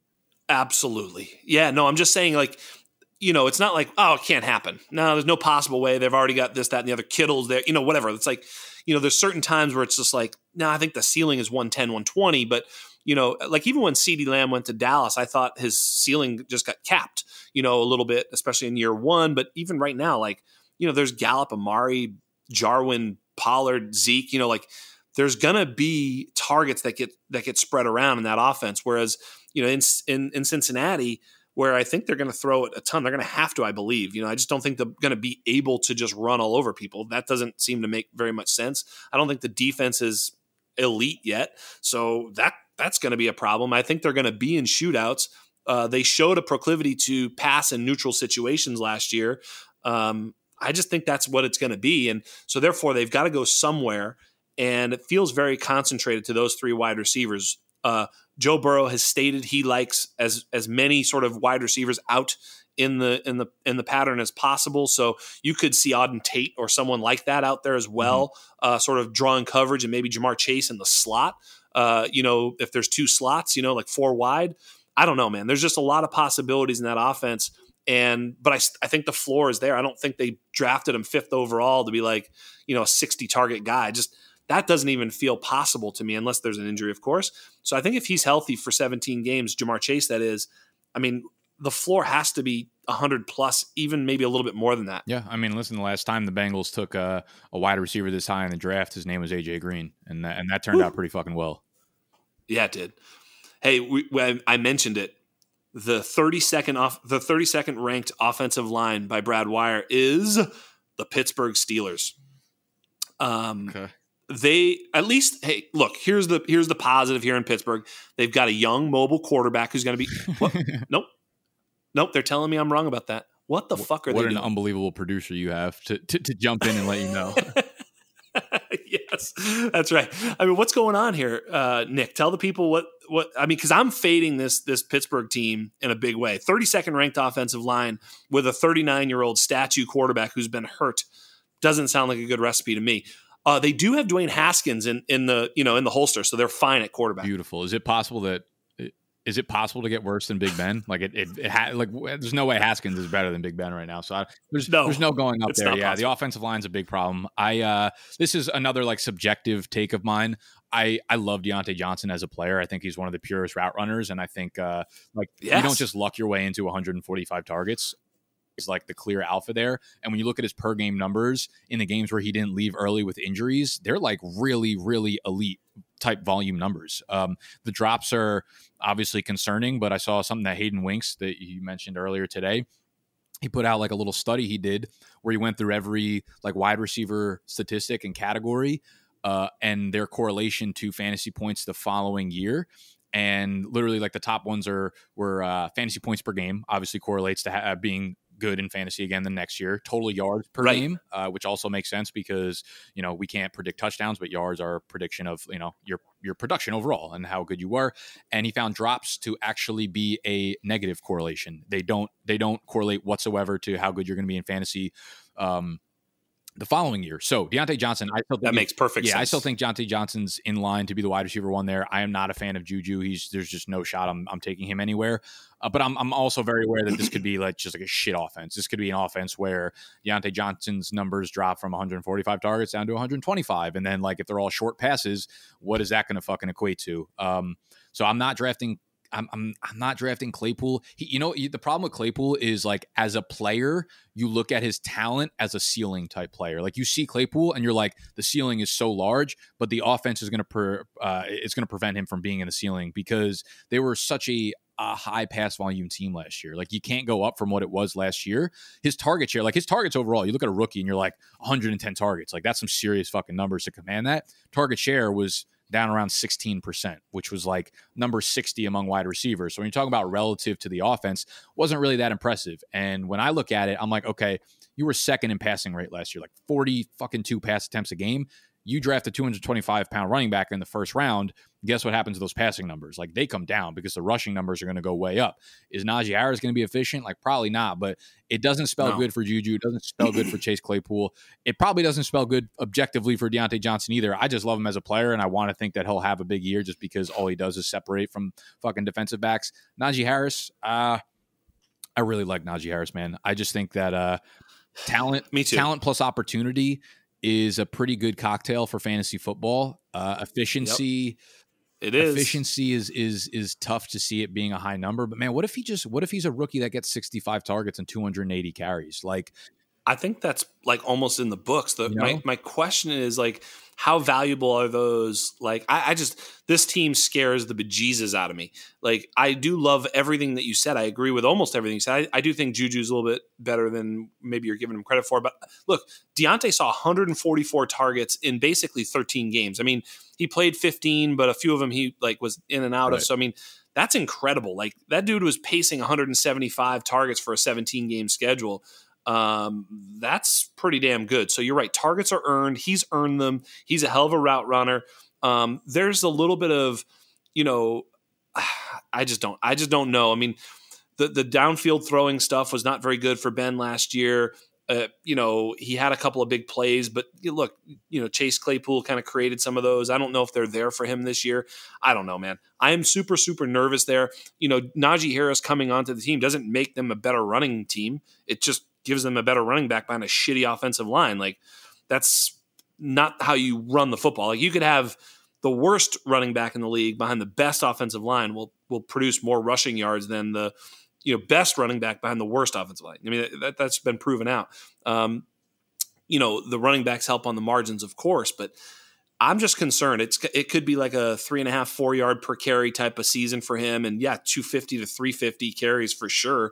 And the targets, I would think he'll get targets. You're right. Yeah. But again, I just don't know. Like Connor and Benny Snell combined for like 10 rushing touchdowns last year, 300 receiving yards, like 1,100 rushing yards. And obviously he's not going to take 100% of that production. But I'm like, those two backs who are basically just the trash version of Ben Roethlisberger at this point in their careers, like, why can't Najee Harris, like a springy, fucking big, juicy, talented pass catcher, put up what they did last year, maybe plus. And maybe he's more of a floor play, but that doesn't mean he doesn't have a ceiling. Like, what if the touchdowns? He has. Ceiling. What if the touchdowns do break right for him? What if he catches 50 passes and he rolls his way into 9 rushing touchdowns? Like, that's going to be a really big fantasy year.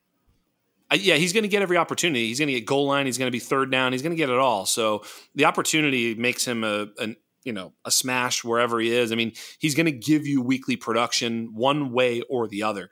I mean, even if he has games where he's like, 18 carries for 52 yards, he likely has a touchdown. He likely has 5 to 7 targets. Like, yeah, it's not just going to be those carries where you're like on a weekly basis, you're looking at him going, yeah, no target. He's not Derrick Henry. You know what I mean? Like, if Derrick Henry were on this team, you'd be like, dude, they're not going to target him. The offensive line sucks. Yeah, he's a monster, but Najee Harris is different. I'm not saying he's better than Derrick Henry. I'm just saying he's a different player, and he does provide you passing game work, which I think they're going to have to pass because I don't think they're going to be able to impose their will with the running attack. So they're going to be resigned to throwing the football. Thankfully, their defense is good, so we'll see how this all plays out. I was about to say, every game might be like 15-10 every single week, and it might just be like which is not good for fantasy. It's horrible. So I don't know. There's a lot of like red flags here that I'm just a little bit nervous. And, a pod I did, I don't know, about a month ago, I was just finding like, it was like, I forget the players. It was like Cortland Sutton, Jerry Jeudy, T Higgins, ahead of, they were all going right around the same spots as the three, the Chase Claypool, Deontay Johnson, and Juju. And it was like, I think I preferred all of those guys over all of the Pittsburgh guys. I just find there's better values in and around their ADP at wide receiver than those guys. Not to say that they're not good, just that little less uncertainty with some of their players. But that's just my opinion, man. I feel you. Yeah, it's definitely a risky situation, dude. One of the other spots I think that is kind of interesting and, is Los Angeles Rams. And I was a huge Cam Akers fan, as he was coming out of college. Last year, he was hurt his rib and broke his rib, couldn't play for most of the season. When he finally got back in, it was clear that McVay viewed him as an alpha. That much we know.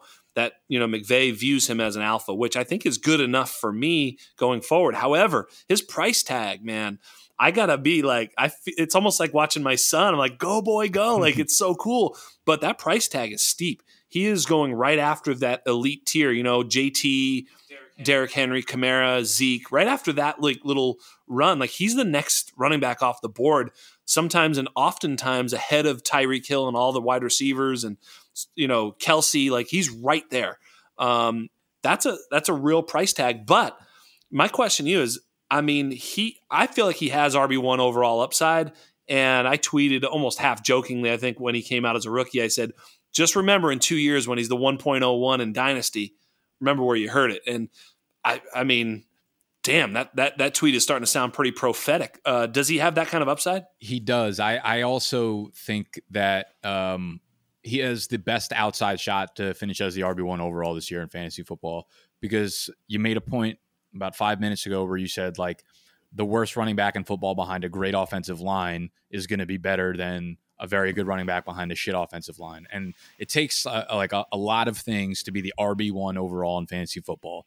And I think when you look at Akers' situation, I don't know if there's a box that he doesn't check. That doesn't mean it'll all work out. That doesn't mean he'll be good this year. Correct. But in order to be the RB1 overall, like, you have to check every single box because everything needs to break right. And he's got all the ingredients. It depends what the bartender fucking does with the ingredients that, produces the cocktail. So you look at a few things. One, the offense. They're going to be a good offense under Sean McVay. They're going to be a good offense because they have Matt Stafford. So you're running behind a good quarterback. Yep. That's like check number one. Offensive system. Check number two. Offensive line. Sneaky. McVay, a lot of people like to call him like a fake sharp now. McVay has done such a good job like retooling this offense and reinventing them it's almost every half of a year he reinvents this fucking offense and puts them in different directions. And their offensive line, when he first got on there, horrible. Flipped them to like the best in the league. Then they got bad again. And now last year per PFF, they were like number 4 or 5 in run blocking grade overall. So you're talking about Akers, who's a super talented running back behind a really good offensive line with a really good quarterback, really good offensive scheme, one that can catch passes. Like, we know he can catch passes. You look at last offseason too. Like, McVay told us what they wanted to do at the running back position. He's like, we're going to use a committee the whole year. And what did they do? They used the fucking committee. This offseason, the chirping's a little different out there in LA. They're talking about Cam Akers, 3-down guy, won't come off the field. Like, if they told us what they were going to do last year and it happened, why are we talking about fading what they're saying this year. You know what I mean? I just think everything lines up as long as he can get 60 to 65% of the carries. This is going to be an offense that presents a lot of goal line opportunities for him. I mean, we saw him average 20, 22 opportunities a game over the last 6 weeks of the season last year. I don't know, dude. The only reason why I feel like people are hesitant was because he wasn't very efficient on those 20 plus touches that he got over the last 6 weeks of the season. But again, like if we know someone's going to get this volume and this type of offense, you could roll your way into a top fantasy finish. Yeah, well said. And a lot of that inefficiency was noise because he didn't have a lot of a lot of great blocking for him. They were crowding the box. They knew Jared Goff couldn't beat him down the field. That this year that changes. Hopefully their offensive line is still healthy. I mean, Andrew Whitworth over at left tackle, I think he's older than me. It's crazy out there, man. I wish that dude all the best. I hope he is awesome. Where does your guy have the Rams offensive 20th? 20th. Okay. 20th, and I think that's fair. I think they're middle of the road. But they have a chance if they stay healthy to be better than that, right? So I think they have a chance to be a top 15 offensive line if they can just be good, be adequate, and open up a few holes. I agree with you. And Cam Akers is going to be the lead back. And I remember when Darrell Henderson came out and Sean McVay said something that was pretty interesting because they still had Gurley at the time. They still had Malcolm Brown. And he said, I sort of view Darrell Henderson as the Kamara type. I remember he sort of said that, and it was like, well, that's interesting, and we sort of all viewed him at that time as the replacement to Gurley. Gurley's going to move on. Henderson's going to come in. And then they draft Akers, and now it sort of lines up where Akers is that lead back, and I think he's going to use Darrell Henderson as that sort of, satellite back to Akers, and I think it's going to actually give him great balance. But I think it's going to be like 75-25, 70-30, something like that, we're in favor of Akers. And in that offense with Matt Stafford, and that division is tough. It's not like they're just going to be able to sit on the ball in most of these games. They're going to have to push the pace against San Francisco, against Seattle, against Arizona. I think there's going to be points to be scored, and I agree with you. I think Cam Akers is a supreme talent. That much I believe. And when you put that talent with that opportunity, that system, and hopefully some targets, that's really what I think will push him up. I mean, you mentioned CMC earlier being the king. You're right. What's the reason? The 100 targets. I mean, we also have like a history of like when they had we've seen both the head coach and the quarterback give its running backs. This is not like Lamar Jackson where we're just hoping J.K. Dobbins gets targets. Correct. We've seen 5 seasons of, even last year, DeAndre Swift, had he played a full 16, would have gotten 65 to 70 targets. We saw Theo Riddick get 80 targets for 3 straight years with Stafford. We've seen Todd Gurley get 80 to 90 targets under Sean McVay. So we have precedent here for it to happen with Akers. And you also brought up a point where he was behind Jared Goff. And if you go to playerprofiler.com and you pull up Cam Akers' profile, you go down to the bottom section where it says formation specific, average defenders in the box, 7.3, 5th highest among all NFL running backs. Stacked front carry. What did I just say? Yes, boom. Exactly. He's got the stats to back up my nonsense. Yes, I love there you go. Stacked front carry rate. Also very, very high amongst running backs. So every time he was on the field, they were not playing for Jared Goff. They were playing for Cam Akers. They were playing for the run game because no team needs to respect Jared Goff as a quarterback. You have Stafford there, and things are a little bit different. It's a little bit different for sure. And Stafford is, he's a gunslinger, right? So he is not afraid to throw the ball downfield. He's got a big arm. I'm a little bit concerned. I hope he stays healthy too, because he's had those back issues and stuff like that. God bless that guy, his whole family, because he had some health issues with his wife and stuff. God bless him. I mean, I hate injuries. I hate them. So hopefully Matt Stafford can stay healthy and we'll see Cam Akers' upside come to fruition. I suppose, why don't we just, it wasn't on the show sheet. We hadn't talked about it, but I'd love to talk about Jonathan Taylor while we're here with Cam Akers, because I was a Jonathan Taylor 1.01. Like I had him 1.01 in Superflex, no matter what, Jonathan Taylor. And, now it's like, well, of course the price tag is so much higher. He's a top 5 startup pick. He's a top 5, 6 redraft best ball. Like his price tag is super high. They do have Naheem Hines. They do have Marlon Mack maybe coming back. I don't know if the opportunity is going to be as gaudy as it was toward the end of last year. I think the talent's there. I think it's better to have Carson Wentz than Phil. Well, I don't know about that. I mean, it's interesting. I'm not sure if this is a better situation this year than last year. I'm not fading him, but at value, he's a little bit of a scary pick, don't you think?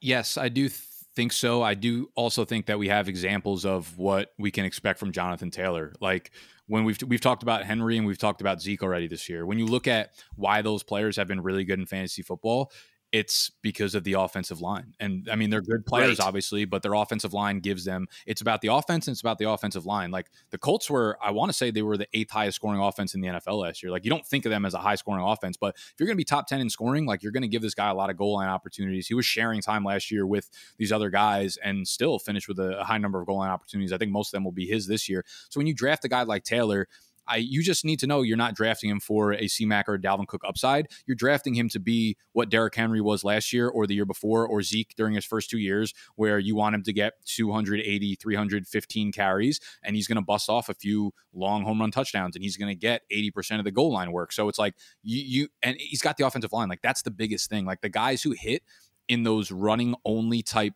big fantasy seasons, they always have top 5 run blocking lines. And we know that the Colts are going to have that this year. So I think like, yes, it's not as exciting because we don't think the pass catching work is going to be there, but we've seen the success that we can have with guys that are just really good running the ball.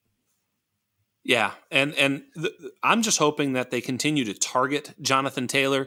Jonathan Taylor was the most prolific on a per touch basis pass catcher in his college class. I mean, he was dope coming out of college. Now, Wisconsin never threw the football, so he didn't have a lot of opportunities. But in his opportunities, he was ripping touchdowns. And he did it last year, too. Like, he caught a few – he was like – I think he caught like 32 of 35 targets or something like that. At one point, I think he only had one target he didn't catch way late in the season. Like, he was very efficient. And then when he touches the ball in the open field, like, you're in danger. You in danger, girl. Like you are in danger.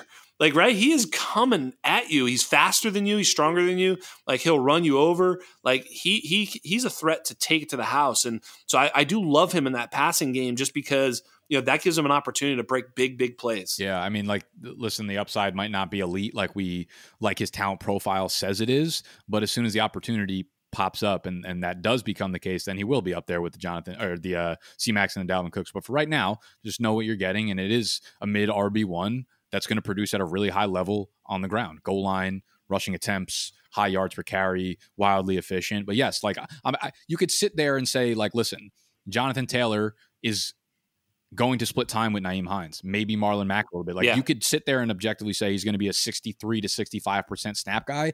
And also be like, he'll probably be an RB1. Like both things can be true at the same time. That's right. And there's no guarantee that Marlon Mack comes back from an Achilles either. So, that's a little bit of wishful thinking. I think it's probably JT all day, and that offensive line is dope. They're going to sort of piece together a left tackle until Eric Fisher's back. I think they're going to be really good on that left side with, Ryan Kelly at center, Quentin Nelson, and then Eric Fisher if he can come back fully healthy. That's going to be a very, very strong left side.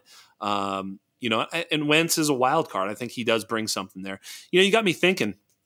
It was on the show sheet, so we'll talk about it. But like you got me thinking about these top offensive lines, and if I'm looking at Brad Weier's top offensive lines, at the number 2 spot, it's Cleveland, and of course Chubb's a stud. At number 4, it's New Orleans, and Kamara's a stud. 5 is the Colts, and JT's a stud. But if I look at that number 1 offensive line, it is the Super Bowl champion Tampa Bay Bucks. Really? And, okay. Tom Brady is going to take advantage of that offensive line, throwing to weapons all over the place.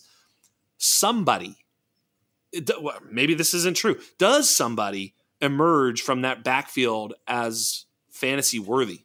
So the way I've approached this and the way I probably will approach this will be in best ball drafts, I like both Leonard Fournette and Ronald Jones. So you can get Leonard Fournette in like the 8th, 9th, and then if I miss him and I get Jones in like the 10th or 11th, fine with it. I think the overall strategy here is that like you just want a piece of this backfield because they are going to be so fucking good and efficient on offense that they might have, maybe not one of them takes 60% of the goal line carries, but they probably will present these running backs with like 25 to 30 goal line opportunities on the year. And that could be huge numbers. I lean Fournette. Like if I have to take one of them straight over, I'll probably take Fournette in redraft leagues, like if I can get him in the 8th round for sure. Because back to what we said before, I think like talent wise, maybe Rojo's a little bit better of an early down runner, but like in terms of like no doubt, full skill set, like maybe Fournette gets a little bit more because he's better in the pass catching game.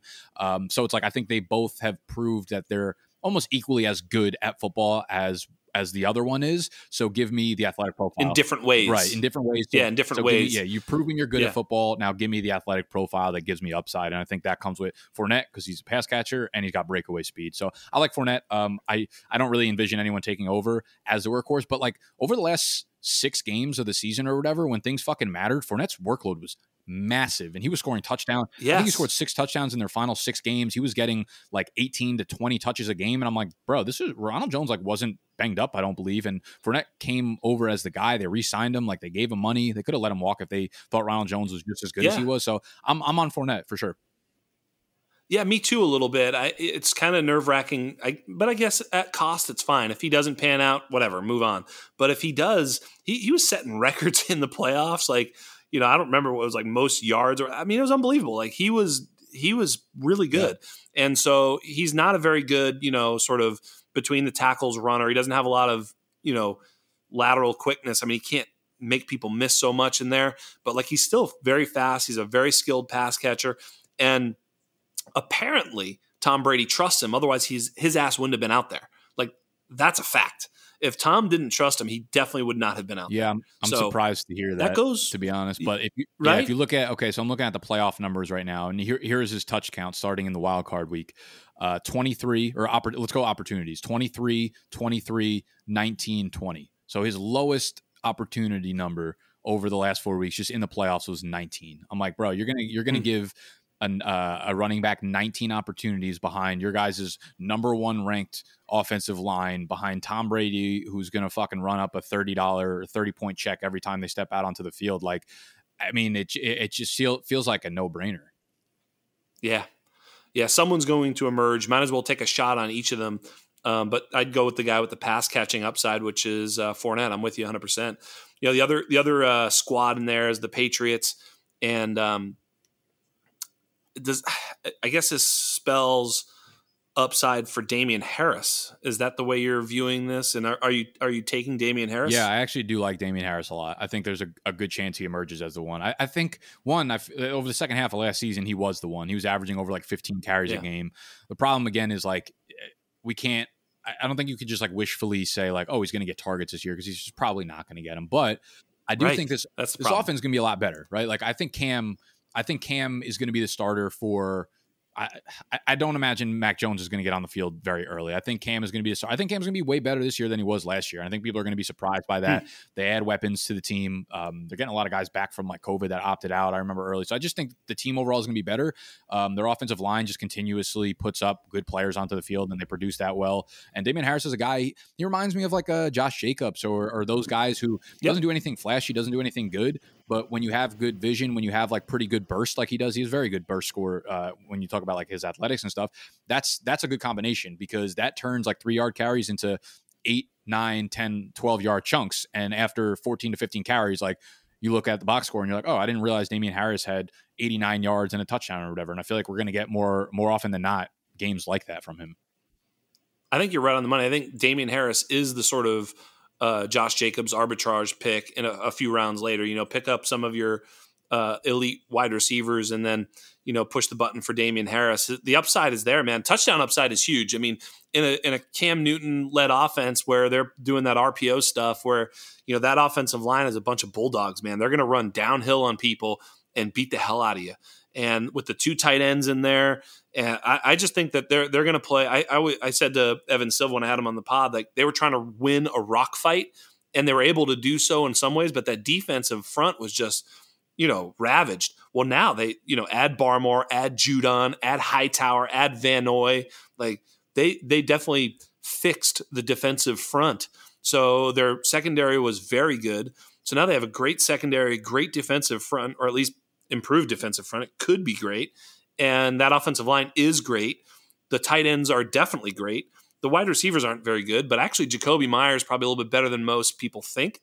And Nelson Aguilar played pretty well last year. So, I think they'll be good enough. And I don't think they're going to win by throwing to wide receivers. They're going to win by running downhill, play action pass. And it's going to be a very unique style of winning in an NFL that is a spread and shred league right now. They're not going to do any of those things. They're just going to run downhill and punch you in the mouth.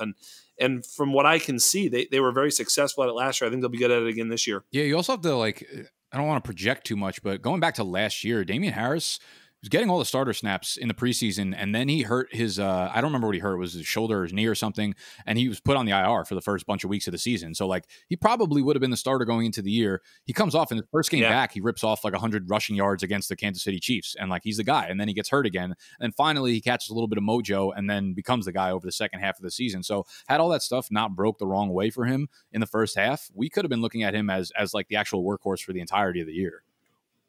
Yeah, no, I agree, man. I think he's, he was pretty efficient. I mean, 5 yards a carry. So I think the offense suits him. I think that sort of, downhill running, RPO style with Cam it suits him well, man. He hits it and goes. I mean, as you pointed out, he's a burst running back. He's not a shifty guy. He's not a little quick scatter back. He's a burst guy with a little bit of weight behind him, and he's just going to get what the defense is giving, and it's kind of boring actually to watch in a lot of ways. Like, they're not exactly that exciting. But I think when you add in the 2 tight ends, they played a lot of tight ends last year.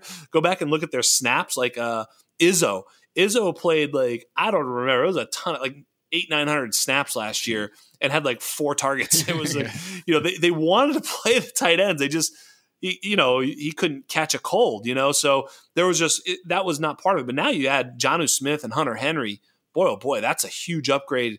And if they can win with that sort of running downhill play action style, it could be very effective. So I'm, cautiously optimistic as a Pats fan, but I think that does spell opportunity for Damian Harris. Problem was he saw 7 targets last year. He's not involved in the passing game. And we, like you said, you can't just be like, oh, he's going to get him, man. Like, no, he probably won't, so that's a concern. Yeah, there's so many players like that. I think after playing this game for so long, like, just because you think a guy's a good pass catcher does not fucking equate to targets. Yeah. At the end of the day, like, they show you what they want to use. And the Pats have been the team most vocal about how they don't want to throw their targets to running backs that they use on early downs. That's right. It's age old, tale as old as time, right? And speaking of running backs that we wish would catch passes, Baltimore Ravens, and we'll probably finish here, but Baltimore Ravens, I think Lamar comes back and hits pretty big this year. The offensive line was an issue last year. They weren't able to. I had mentioned it early in the year. They basically changed the way they played because they were so devoid of talent up the middle at the guard and center position. They usually like to just run downhill, like I was talking about with the Pats, and they were sort of unable to do that. So they were basically pressing the edge on every run, and they finally got good at it, but it just, it wasn't the same. They had no offensive weapons. It was Dez Bryant and Willie Snead and, a fake alpha and San Bernardino Brown, who's a great lid lifter, but not necessarily an alpha. Now they bring in, who could very well be an alpha, is Rashad Bateman. And we can all insert joke here, but Sammy Watkins on the other side is a pro. He's better than, Dez Bryant last year and whatever the hell Willie Snead ever was. So, I mean, you're adding talent around him. The offensive line got way better. And now we've got J.K. Dobbins. He's still not going to see targets, and that's a problem. But does Lamar return to form? Yeah, I think I have Lamar up at like quarterback 2. So I wouldn't surprise me whatsoever if he ends up being 3. Yeah, like if he's a quarterback 1, would anyone be surprised? I mean, listen, like, he's 2 years removed from leading the NFL in passing touchdowns. It wasn't like a monster number. It was 35, but like, he did that with a rookie, Marquise Brown, who had a fucking screw in his foot. Like, Hayden Hurst was like his 3rd leading target guy on the team. So, I mean, Lamar Jackson did it 2 years ago. It's not out of the range of outcomes for him to be like a very good passer again, efficiency at least. And we know the running is there. He's got a floor of 1,000 rushing yards. He's done it 2 years in a row. So I don't know. Like, I just don't see how he finishes outside of his like quarterback 6 ADP. It makes no sense. What are you doing with Bateman and Dynasty? I love Bateman in Dynasty. In the league I was actually telling you about, where I went with Kyle Pitts, I also took Bateman. I was on the turn. I don't remember what pick it was at, but I definitely scored Bateman because I was like, I need a share of this guy. I'm in love with him as a talent, and I was I think he's Justin. When I watch him on the film, I'm like, this dude is Justin Jefferson. He's like he's someone who just cuts you up short and medium, intermediate routes. It's just like you can't cover the guy, and those equate to like huge chunk plays. And I don't know. I love Rashad Bateman. I think he'll be the alpha sooner rather than later. I think a lot of the time quarterbacks are as good as their weapons are, and I think a lot of people talk about it in the reverse. But I don't know. I'm kind of torn on that. I'm kind of split on that. I think both can make the other one good, right? Because when you're a quarterback and you don't have a weapon that you trust, like what are you doing in third down situations? What are you doing in tight situation? Do you actually want to throw the ball deep to a guy that you don't trust? Like probably not. When you have a guy that you do in Rashad Bateman, getting separation at the line of scrimmage, getting separation 15 yards down the field, it's like, why can't this guy take 25% of the targets? Well, let me tell you, Tom Brady was washed the year before he threw 50 touchdowns. Tom Brady's washed every year, bro. Yeah, I mean, he was washed. He was washed when he left the Patriots. People were wondering if he could play. And then you give him Godwin and Evans, and he's 40 touchdowns. So, yes, the weapons do make the player, the quarterback, of course. I mean, yes, a Tom Brady level quarterback can drag a shitty Patriots team to the playoffs and then lose to Tennessee, but he's not going to be prolific. And then he takes an awesome Tampa Bay team and wins a Super Bowl. That's kind of how it works. Yeah. So I'm with you. Yeah. There's a yin and a yang to it, but it's hard to be elite when you have Willie Snead and Des Bryant and whatever honestly, what was his best player? Mark Andrews. Andrews was his leading receiving guy there. It was like, I felt like Willie Snead was on a fucking lifetime contract with the Ravens. Yeah, exactly. It's nonsense. So I think they really upgraded their and they even have Tylan Wallace. I think they've got depth at the position. The tight ends, a sneaky ad and a guy like is Josh Oliver, who was drafted 69th overall by the Jacksonville Jaguars. Nice. I'll let you make the immature jokes there. Thank you so much. I didn't want your people are listening. I don't know if there's a pocket on earth that uses the 69 nice joke more than fantasy football Twitter does. I mean, he was drafted 69th overall. It's a great landing spot. But he got traded from Jacksonville, who obviously didn't need tight ends. They got Tim Tebow, so they're locked up there, right? I mean, obviously he's tight end. What do you have him? Tight end 4, 5? Sharpest bet of the entire offseason was Vegas had Tim Tebow over under touchdowns 0.5 and over under receiving yards 13.5 on the season. I'm like, he's going to hit that. Right. Hit that in week 1. Like, there's no doubt he comes out and scores 2 touchdowns in week 1. Yeah, no doubt. Absolutely. He's getting a jet sweep or something. He's getting in that fucking end zone. I'm going to draft him in the last round, start him in week 1, and then drop him even after a 20-point game. No, trade him. Yeah. Trade him. Urban Meyer's in your league. Yeah. He'll take him. How many? It's just like, okay, it's basically like Travis Etienne, hit the upgrade button. Laviska Shenault, hit the upgrade button. Tim Tebow. It's like a bunch of fucking athletic, beastly weapons there that are all just going to be running jet sweeps behind the line of scrimmage every single play. That's what this offense is going to be. Yeah, the triple reverse jet sweeps. That's play 1, and it's play 50. They're all wide receivers, all running backs. They're all going to be able to block. Like Tim Tebow is going to be out there running jet sweeps just to block a guy, and then Laviska is going to switch spots, and he's going to block a guy. It's going to be ridiculous. Yeah, that team. Speaking of that team, what do you think is going to happen? I think I asked. We'll finish on this one. I asked you 0 abject train wreck. 10 is like they're a competitive playoff team with a shot at a title. What do you think that team ends up being? Like, is this, I don't know what to think of this whole thing. I don't know. I feel like it's going to be hard for them to go completely off the train tracks when you have Trevor Lawrence as the quarterback. And listen, like, that's a lot of talent on the field. Are they going to be used correctly? Like, I don't know, but I'd imagine that the 11 players on the field are going to be good enough to make things happen. So I think they'll be good. I think it'll give us optimism for the following year.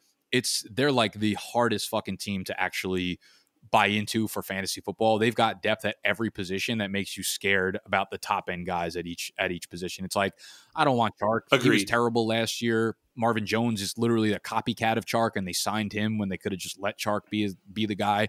Laviska, is he a fucking wide receiver? Is he a weapon? Travis Etienne, is he a running back or a weapon? James Robinson was amazing last year, and then they used a first round pick on fucking it's out of control what they're doing there in Jacksonville. Yes. So like, I will probably not be investing any draft capital into these guys. I do have a lot of Marvin Jones in best ball. That's like the only guy I've been drafting.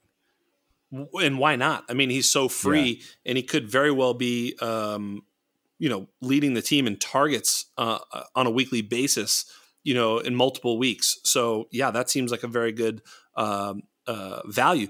It is true though. You're absolutely right. I look at that Jacksonville team and I just don't know what to make of it. That's why I asked the question the way I asked it. It's like, are they a 7-10 team that is frisky and, Trevor Lawrence shows and you're like, yeah, that was a good team. They got a good offense. They're just not quite good enough here and there.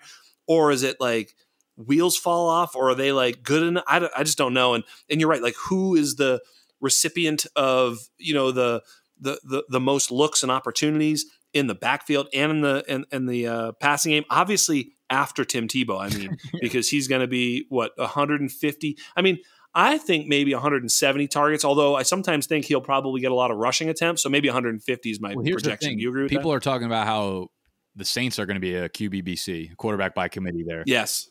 On an actual serious note, though, I do think they'll have a package where they use Tim Tebow at the quarterback position on the goal line, where he's doing remember those jump passes he used to do in college? Yes. They're gonna have plays where they write up a jump pass where he throws it to himself in the end zone. Watch. He's gonna fucking lob it up, run. He's gonna do like a fucking swim move that defensive linemen do to get past the O lineman and then catch it himself. I'm telling you, they're gonna be. And he's gonna do that while lining up at tackle pre-snap. There's gonna be some real fuckery going on the goal line. Exactly. Yeah, dude, you're 100% right about that. I agree with you 100%.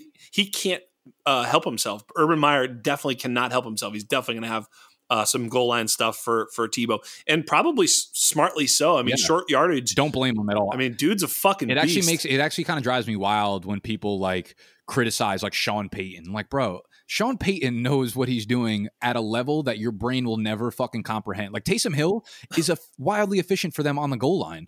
Just because you don't like it doesn't mean it's a bad fucking move. Taysom Hill's been very good for the Saints, and fact that Sean Payton, he was the first person that ever used a quarterback in this way and did so in a successful manner. So it's fuck your tweet. Sean Payton knows what he's doing. I really think, I've said it multiple times, I think they're going to be a quarterback by committee in a lot of ways. Same. And I think that's smart. I mean, if you really think of it, if you're up, 10 or 11 points in a game, you're trying to milk clock. Aren't you better off with the Taysom Hill offense than the fucking Jameis offense? Of course. I agree. It's much better for football just because it doesn't fit your fantasy football agenda. Who the fuck cares? That's right. It does not fit my fantasy football agenda. That was specifically at you. I was talking to you when I said that. I know you were, man. I know you were. Well, hey, I've taken up way too much of your time. You're the man. This was a great pod. I didn't give you all the glowing endorsements I gave you on air. I didn't give you those like I had done pre-show, but you're a person I really I'm taller than you, so I don't look up to you, but maybe figuratively I look up to you. No, I just think you've done it right, man. You're you do it with authenticity. Tell the people where they can find you, because I actually recommend. I mean, if anybody knows me, they probably already know you. But the point of the matter is whoever is following me needs to follow your ass too. You're just amazing. I love what you're doing. Thank you. I appreciate that. It's the thought that counts. So on air, off air, it doesn't matter. I appreciate the words regardless. You could if you're one of the weirdos that likes to watch videos about fantasy football, you could find me on YouTube. That's probably my it's definitely my biggest platform. It's just my name, Nick Ercolano. Otherwise, I'm on Twitter and Instagram also as Nick Ercolano. Just type Nick Ercolano somewhere on Google, and all that shit will probably pop up eventually. Yeah, it sure does. Yeah, on Twitter, it's Nick Ercolano, exactly. And BDGE is your enterprise. Tell the people a little bit about what that is and where they can find that. Yeah, BDGE, that's the brand name, Big Dogs Gotta Eat. That's, I actually haven't really separated the brand from myself because, again, I don't really look at as myself as like a fantasy football guy in particular. I kind of don't like to box myself in, so I just keep it my name because I don't know what I'm gonna be when I show up to a fucking video. So you're also not gonna know what it is when I show up to a video or a piece of content. At the end of the day, though, yeah, we make content that's hopefully authentic to who we are, and if we have something about in life, whether it's fantasy football, real football, fucking I don't know, tech, comedy, whatever it is, like that's the content we're going to be putting out. So we don't really stick to one lane, but it's refreshing for us, and hopefully that carries over to the audience. Yeah, you're super busy out there. You're doing a lot of stuff, and to take the time to be here is great, and I appreciate it. I'm grateful for the friendship that we've begun to build a little bit here, and we chit chat here and there. I remember I think it was like when I had first gotten started with the Undroppables, I had put out, or maybe even 2 years ago when I put out the. I remember. Yeah, it was. I already know what you're going to say. It was like the. Yeah, you shouted me out early on, man. Yeah. Yeah, the anatomy series you were using, I was like, "Fuck, man, that's cool." So, you've I appreciate you. You're just cool, and I appreciate this. And on behalf of everybody here at the Undroppables, we thank you for coming by. On behalf of everybody at the Undroppables, on behalf of everybody at the Undrafted, on behalf of the greatest producer in the world, Mr. Michael Duncan, on behalf of Nick Ercolano, peace out. Thank you, Michael.